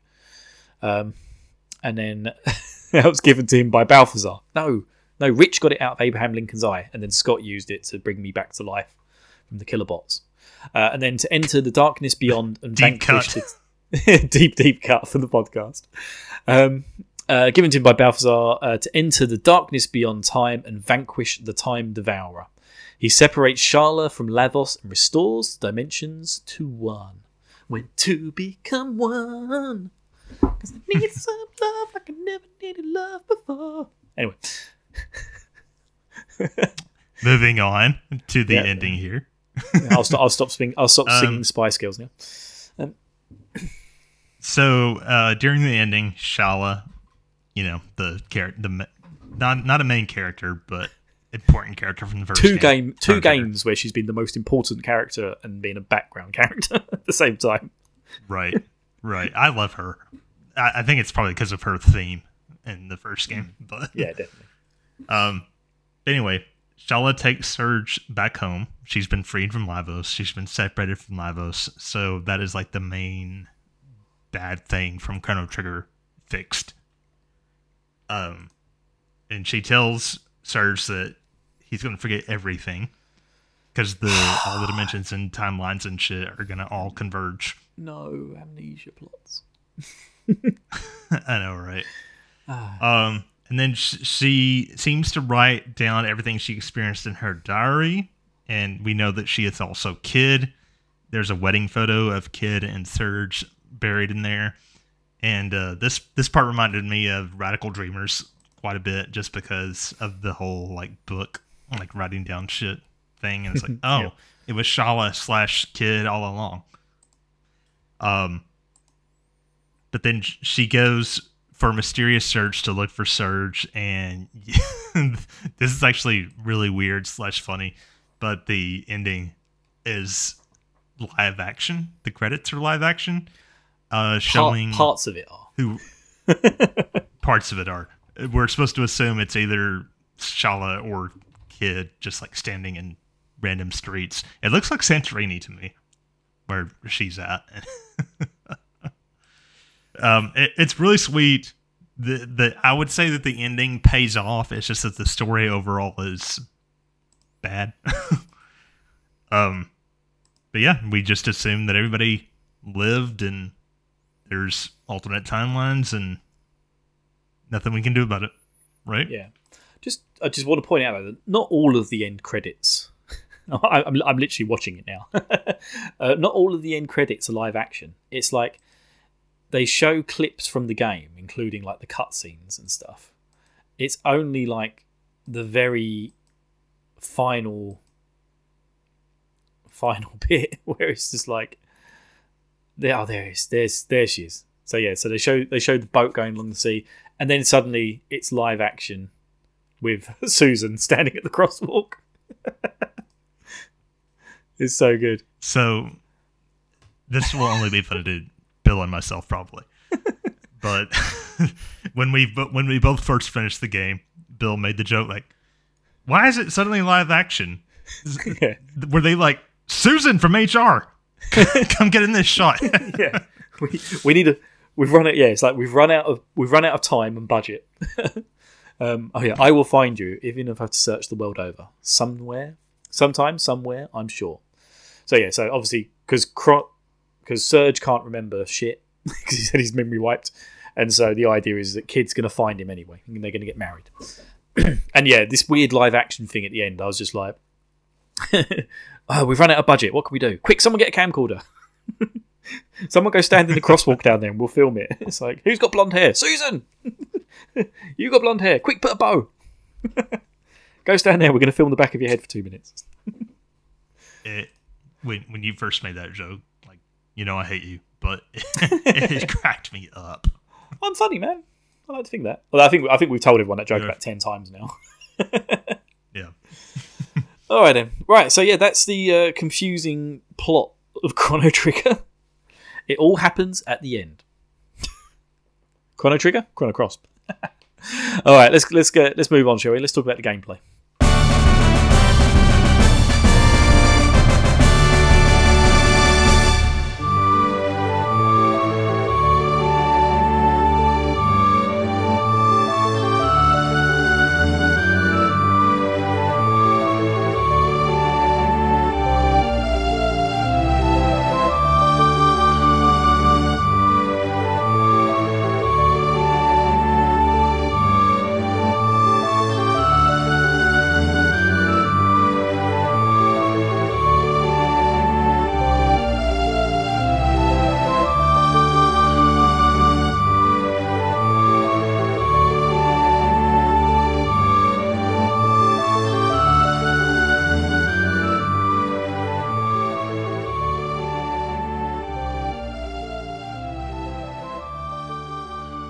All right, we're on to the gameplay.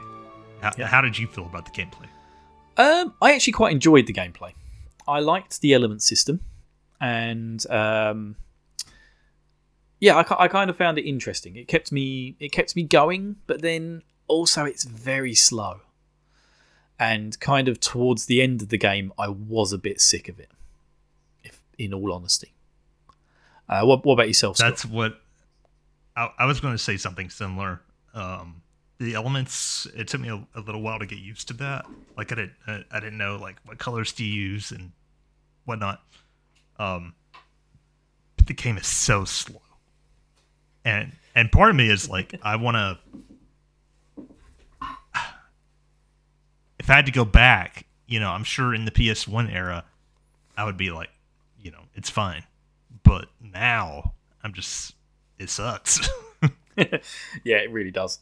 It is a bit slow. And again, you had to play tons more of it than me. I mean, I like the fact that you don't have to, like, random encounters aren't really a big thing. Do you know what I mean?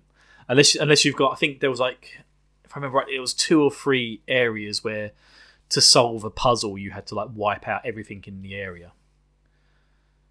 Like, I think there was like that part's not bad. There was a foresty type area, but I mean, for the most part, you didn't have to worry about random encounters because you only get level ups when you fight bosses. but Yeah, which I like. and even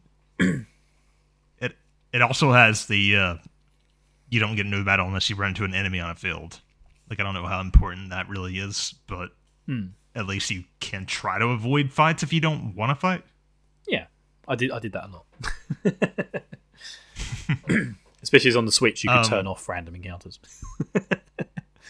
And weren't there like combination attacks too? What are the combo attacks? I'm just trying to think. Like, you could combine elements in. Oh yeah, I think you could use elements to like manipulate the field, couldn't you? And so you could if you made all the field. So when we say the field, basically every time you use an element, there's like a 3-tier system. So you use a green element, then tier 1 becomes green, and then you use another element, and tier 1 will then move to tier 2. And tier 1 will become green again. If you can make everything green, then green suddenly becomes like 3 or 4 times more effective. And then also every character has an innate element color. So say Guile is green as well. So if you could turn everything green and then you're using a character who's strong with the green elements, you can do like 10 times more damage. And especially if the creature you're up against is blue element, which is the opposite to green, and then you'll do even more damage. So there's a really cool like layering system here, but it also gets a bit frustrating when you're trying to manipulate it all, and then suddenly the enemy uses a red element and completely fucks your board. You have to start again. But also you have to kind of as you're playing though, you have to build up your elements in battle, don't you? Like, you have to do attacks in order to go up through the tiers of elements that you've got stored away in your. It's like a stacking system, yes, almost. Yeah, so you can store like 5 elements in tier 1, 6 elements in tier 2, and it kind of goes down, doesn't it? Until you get to, I think, was it tier 7 is like their ultimate attacks? I think that's correct. Also, like, each character has a designated element, which, there's 43 characters, so you kind of want to like mix and match your team based on that. Yes, and also mix and match the elements that they've got in their pockets, as it were, so that you've got enough there to counteract things when you need to. At the end of the gameplay segment, Scott, I've got a line that says, "Explain the element system." Go on, Bill, explain it. We've jumped into. I feel like it's pretty important. We've jumped in too early. Important. It is, but it's too difficult to explain. Like everything else in this game. So, the elements wasn't that bad. No, I guess I would say that the Chrono Cross gameplay is okay. It's just slow. It's slow as shit, and it makes me not want to play it.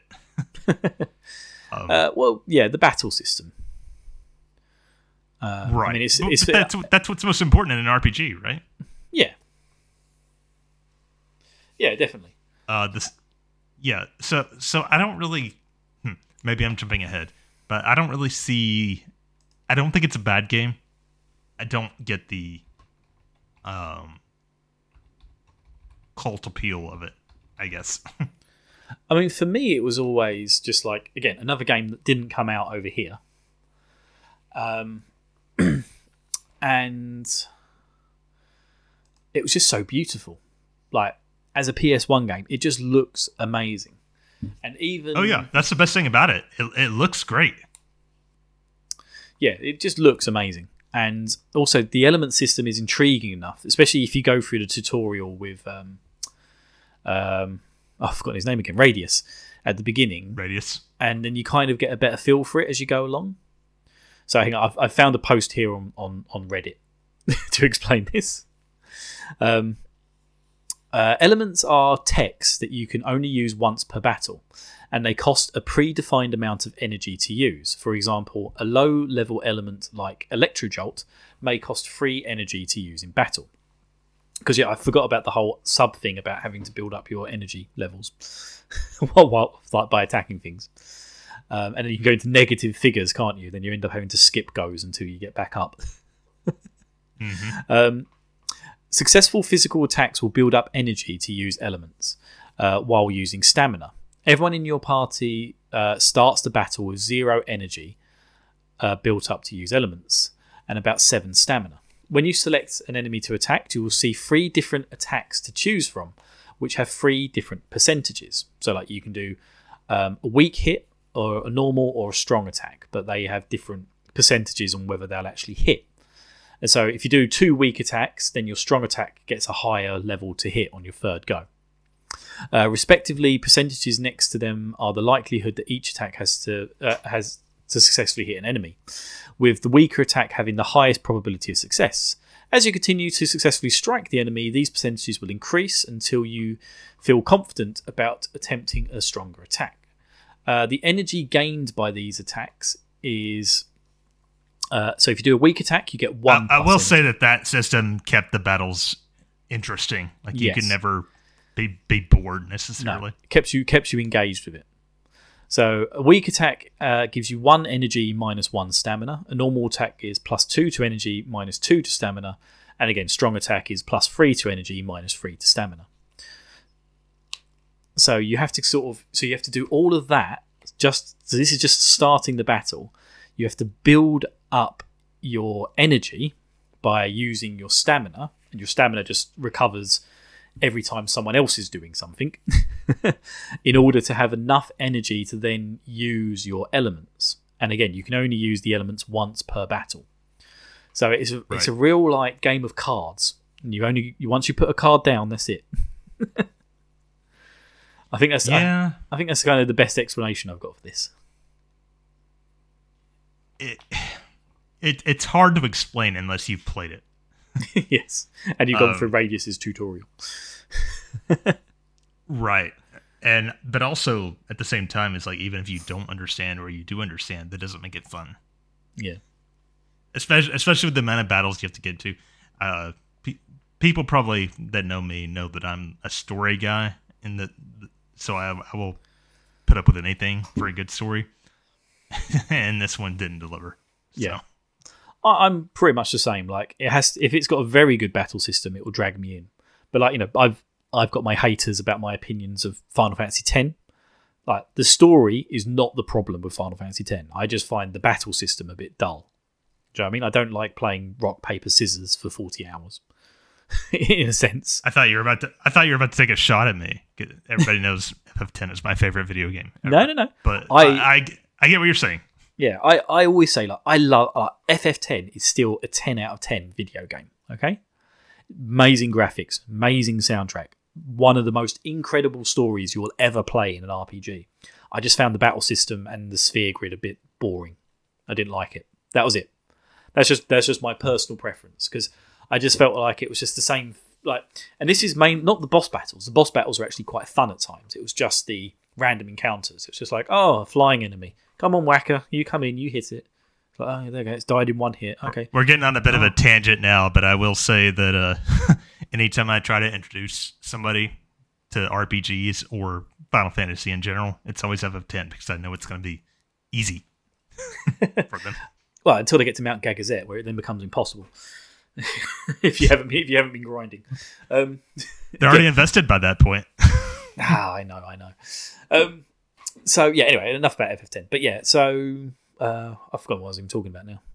But yeah, just battle systems do get me through games.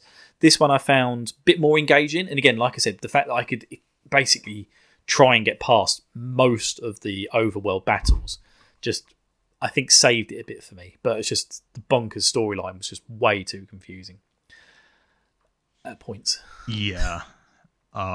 Is there anything about like the overworld system that you want to talk about? Again, it's pretty standard fare. You know, you've got villages, outdoor areas, dungeons, which you can move in sort of like I'd like to say semi 3-dimensional because you do go up and down a little bit at points.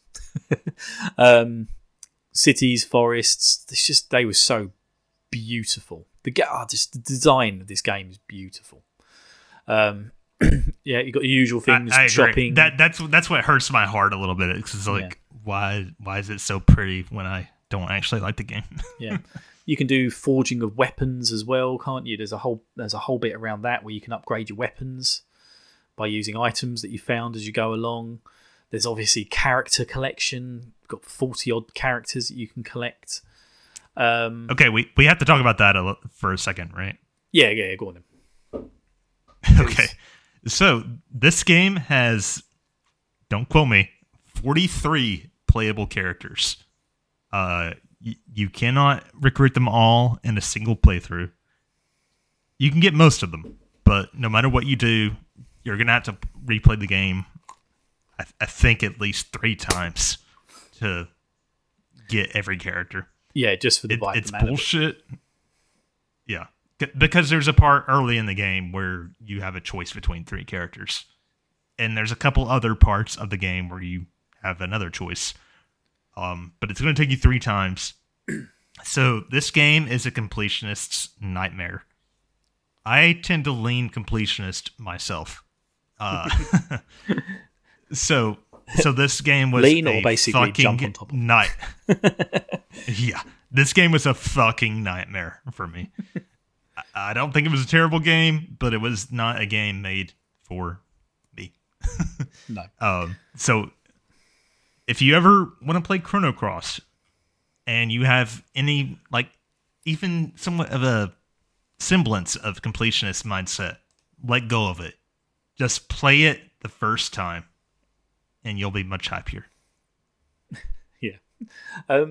And yeah, I mean, we mentioned this in the last episode that we did like 4 months ago, wherever it was, about they were planning to do alternate endings for whoever was in your party. So you should be thankful, Scott, that they never managed to do that.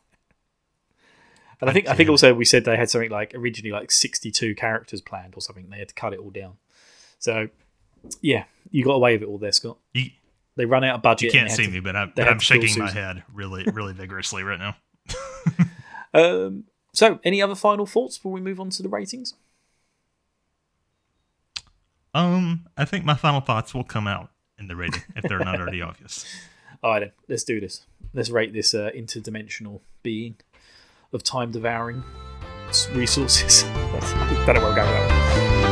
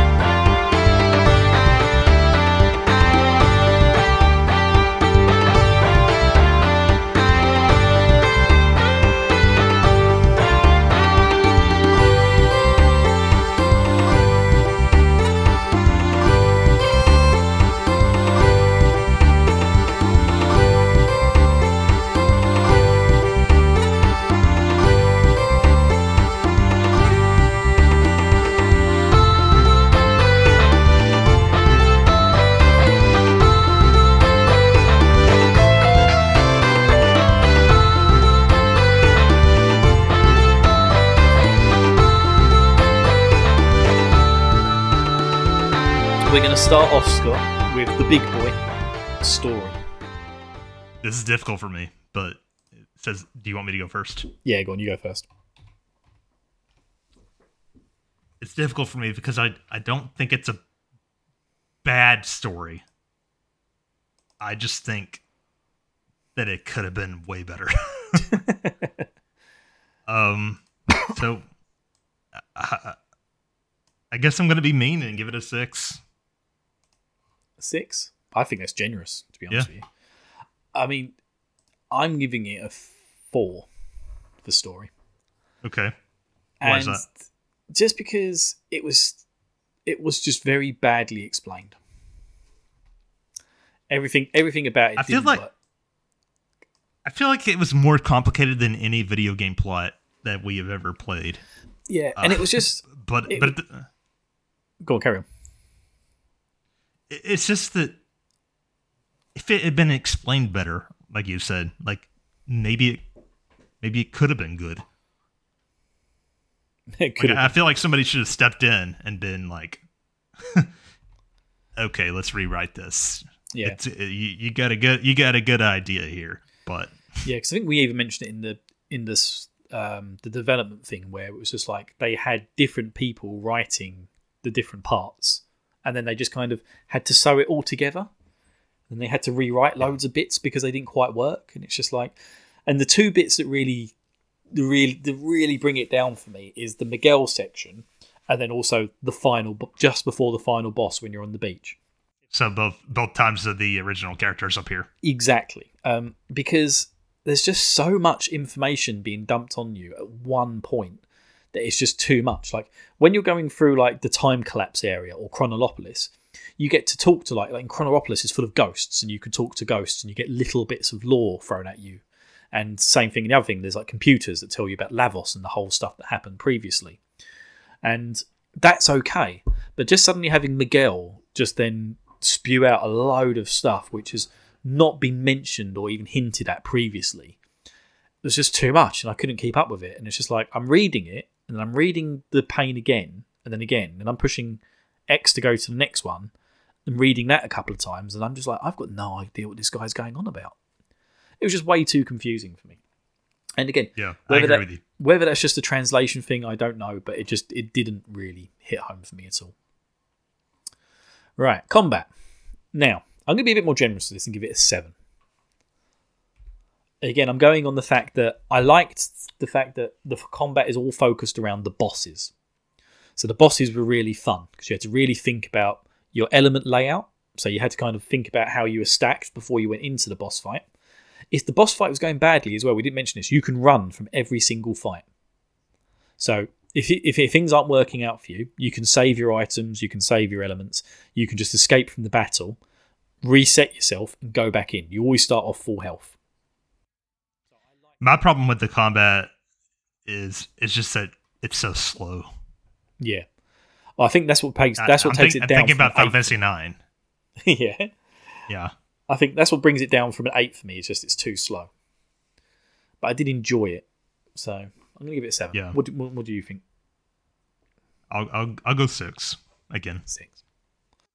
It would be better. It's just too slow for me. Too slow. Yeah, I can see that. But I thought there was enough good thought into it that it was interesting enough for me. And then non-combat. I don't really have a problem with the non-combat. Like non-combat, I don't. Well, really non-combat's going to include recruiting characters. If you think about it, you just nuked my score. Because I really liked that thing. I like the fact that sometimes you'd talk to a character and there'd be a portrait, and then you'd be thinking to yourself, "Oh, I might be able to recruit this character," and then sometimes finding out you can't recruit that character. Or the weird one we had to do those monster battles on the ship to get that weird sort of beaver girl. I can't remember what she was. Which I did. I know you did it all. I guess the non-combat is not too bad. I'll go 7. 7. I'm leaning towards a 7 as well. I thought the game was perfectly serviceable as it was. And visuals, I mean, I think that I've had too much to complain about during this review, but the visuals are a 10. This is just probably the best looking PS1 RPG I think I've possibly played. Maybe Final Fantasy 9, probably going to tip it, I think, if I replay that sometime soon.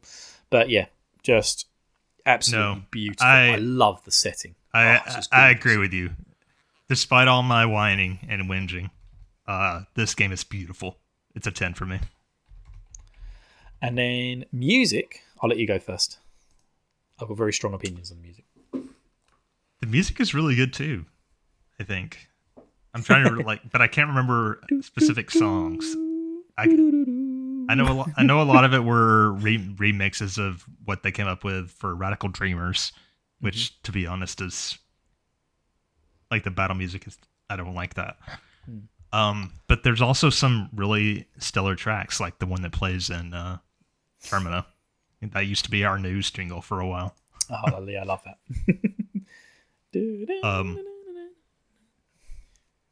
So, what are you gonna give it? I guess I'll go.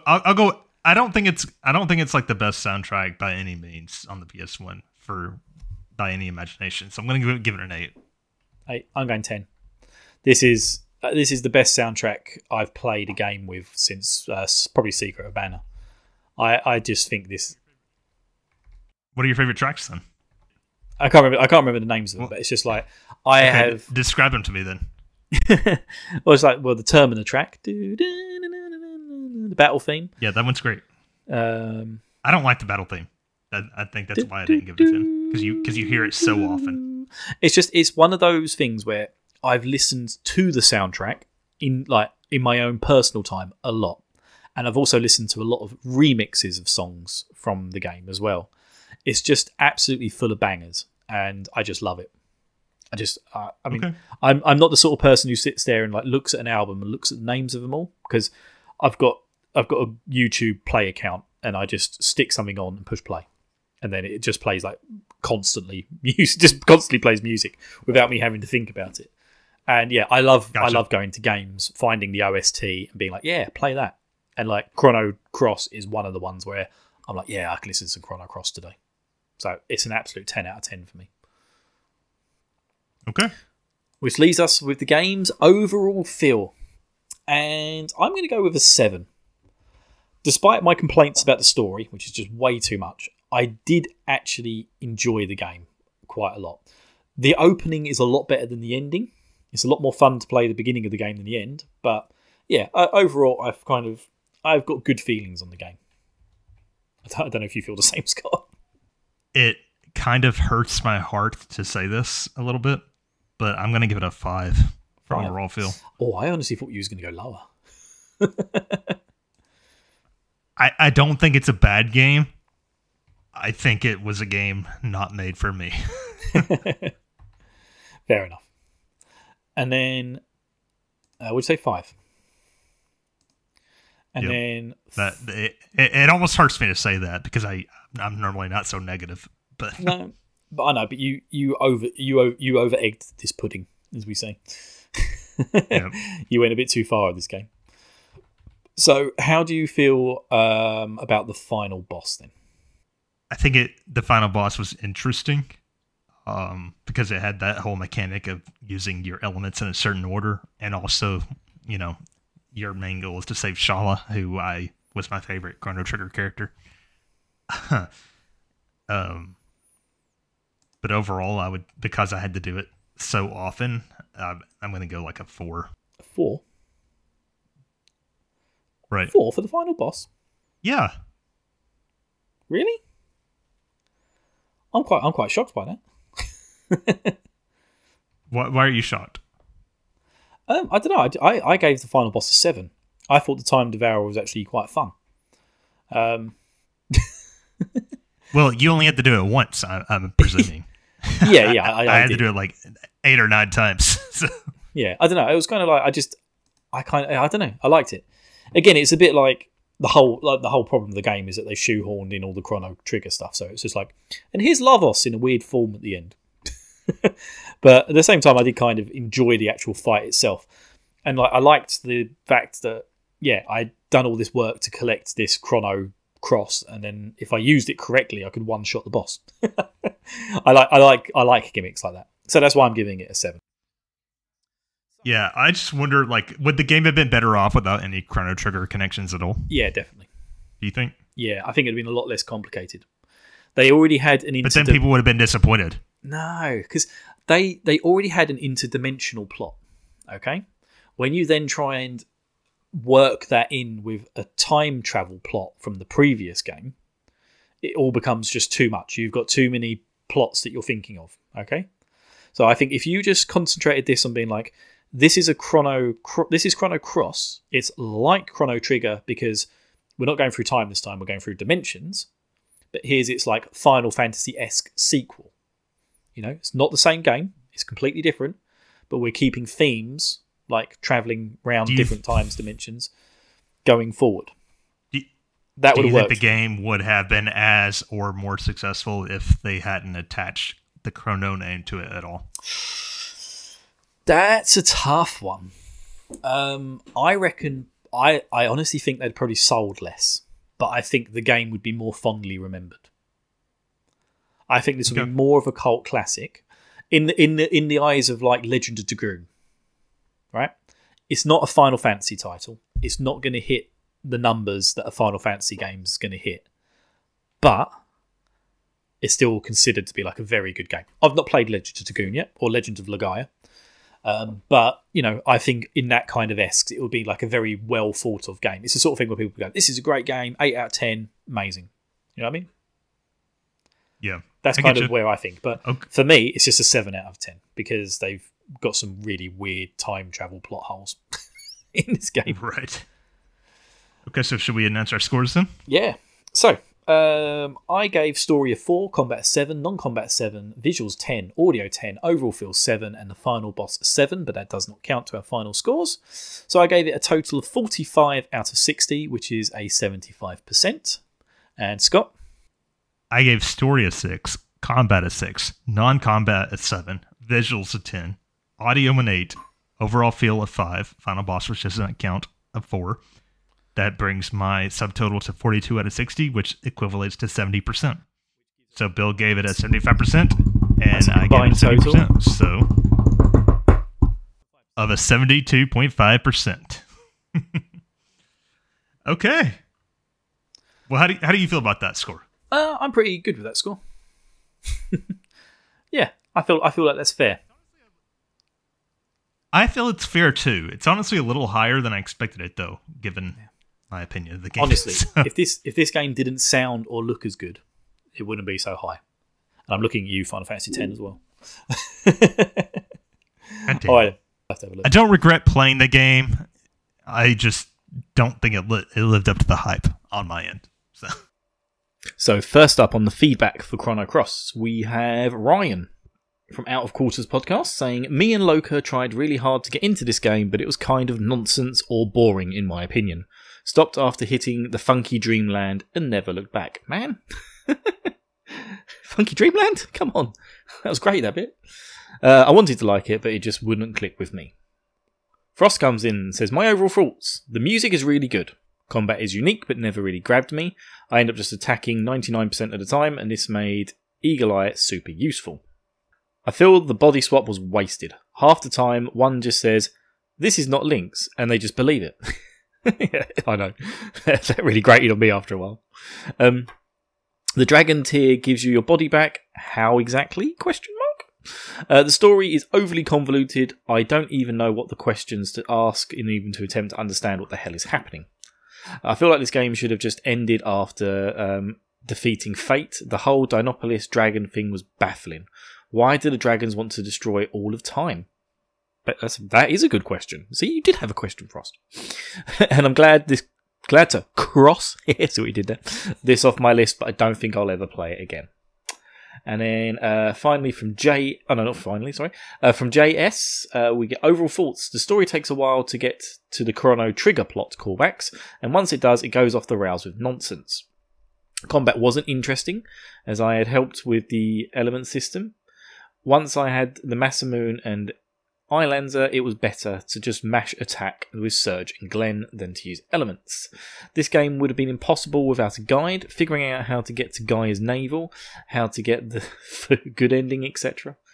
The inclusion of Shala at the end seemed shallow and lame. The twist at the end with Radical Dreamers. I preferred the twist at the end with Radical Dreamers, with kindling Shala. In fact, I think I enjoyed Radical Dreamers more. And then JS goes on to say, looking back on this from last year, Radical Dreamers is 100 times a better game. And I think we can all agree with that. And finally, Realness comes in with Chrono Cross is the only game I've ever Googled what the fuck was the dev's problem and actually got an answer. You could feel the dev's bitterness through the game. Thank you, everyone. So yeah, I think that wraps up our Chrono Cross ratings and everything else. So let's go into the outro, Scott.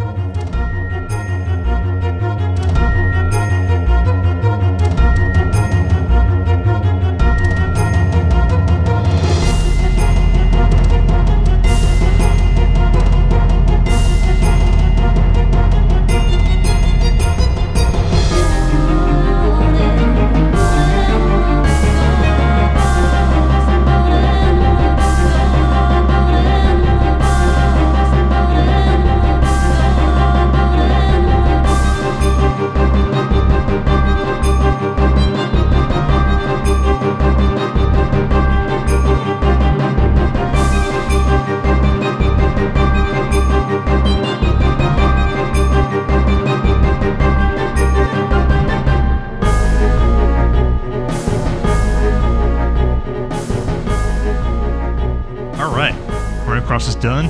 Finally. Finally there. Finally reached the end. Bill, you despicable muncher of time. What's going on next week? More munching of time. Or rugs. So next week is going to be the FF6 Part 1 segment, which was finish Locke's scenario. So reach the scenario split and do Locke's scenario. So I'm going to be covering that segment next week. And then the week after, we're also going to be doing the segment 2 for Disco Elysium, which was... How did segment 1 go? Brilliant. Absolutely loved segment 1. So segment 1 was to get the body down, and that was hilarious. I don't want to spoil it for you because I know you haven't done it yet, but it was cool having to sort of find your way through the game, because you start the game having to find all your clothes, and it's just brilliant. And then it's just like find your clothes, find some other stuff, work out this stuff, and then finally get the body down, and then perform an autopsy on it. And it was just like, it was really cool. I really enjoyed it. But yeah, the second part was to conduct all the interviews, where we actually made that a 3-week segment to give everyone time to sort of go around and explore the game and do all the little bits that you need to do. So yeah, I'm going to be covering that next week. Not next week, sorry, the week after. So that's kind of the next 2 weeks all lined up. Other than that, again, yeah, so we are coming to the end of the RPG Club. So we're getting to the point now where we will be nominating and voting soon for the next one. That's exciting. But we'll find out about that on the next one. I'm so stressed out. It's all right, mate. You don't have to keep up. You can just go back and listen to the episodes later on in your life. Yep. As is the glory of a podcast. Right. So, plugs. Yep, you can rate and review the show on any podcatching apps that you happen to use, whether it be Spotify, Apple Podcasts, or one of the other ones. Don't forget, we also have a Patreon, where you'll get early access to the episodes, as well as access to all the RPG Club and much, much more. You can go over to patreon.com/RPGYears. If you would like to email the show, I'm no longer the main host or anything, but you can still email us. I still have access to this email account. It's rpgafteryears@gmail.com. And then best place to find us, of course, is on Discord, where you can come in and join all the fun. We have most of our fun on Discord. So links to Discord are in the show notes below. Just come in and join us, or search for us, whatever you want to do. And come chat with us. It's great fun. It's where everyone's always talking and chatting, and yeah, really, really good stuff. If you'd like to reach out to us on Twitter, formerly known as X. Wait, that's backwards. It doesn't matter. You can find the show at RPG Years. If you want to reach out to me, I'm at the Scott Spot with no underscores. Yep, and you can contact me at Metunnica, METUNNICA. And finally, I will say that I do stream regularly on Twitch. If you would like to find me, I'm at twitch.tv/the_Scott_Spot. The Scott Spot. I would love to see you guys there. Yep, and I can confirm it is the best thing on Twitter. On Twitch, sorry. I try. Yeah, you do a great job. You're the only thing I watch on Twitch. So I no longer watch Warzone streams. So that's all gone. So it's just you now, Scott. As far as I'm concerned, Twitch is only for you. Only you. You beautiful man. Right, so that's it. Okay, so that's it for this review. Join Bill next week for his crazy RPG Club time. He's going to be talking about Final Fantasy VI, which is a great game, and many people know a lot about Final Fantasy VI, so it should be interesting. Mm-hmm. I beat it many years ago myself. Not interested in playing it again, but it should be a good episode. So look forward to that. Until then, I'm Scott. And I'm Dark Side Bill from another world, and I'm still confused if I'm the hero that you actually wanted.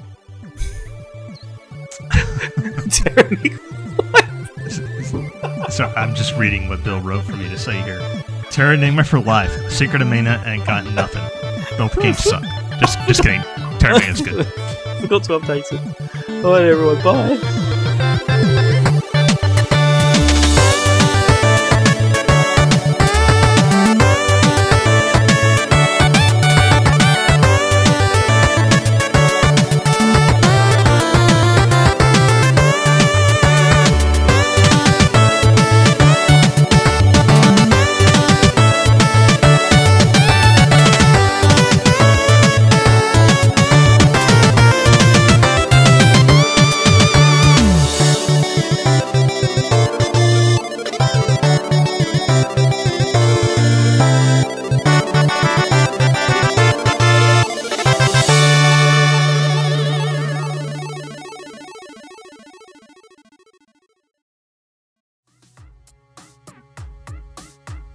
Hey folks, my name's Brett and I'm one of the hosts of Skeleton House, an audio-only Let's Play podcast where my two friends Jess... What is happening?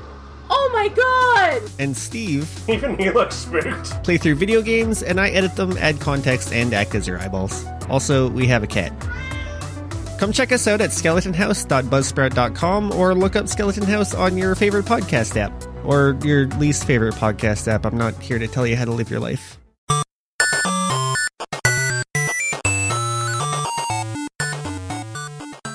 This has been a presentation of the We Can Make This Work Probably Network. Follow us on Twitter @ProbablyWork for more of our questionable content. Also, we have a website called probablywork.com.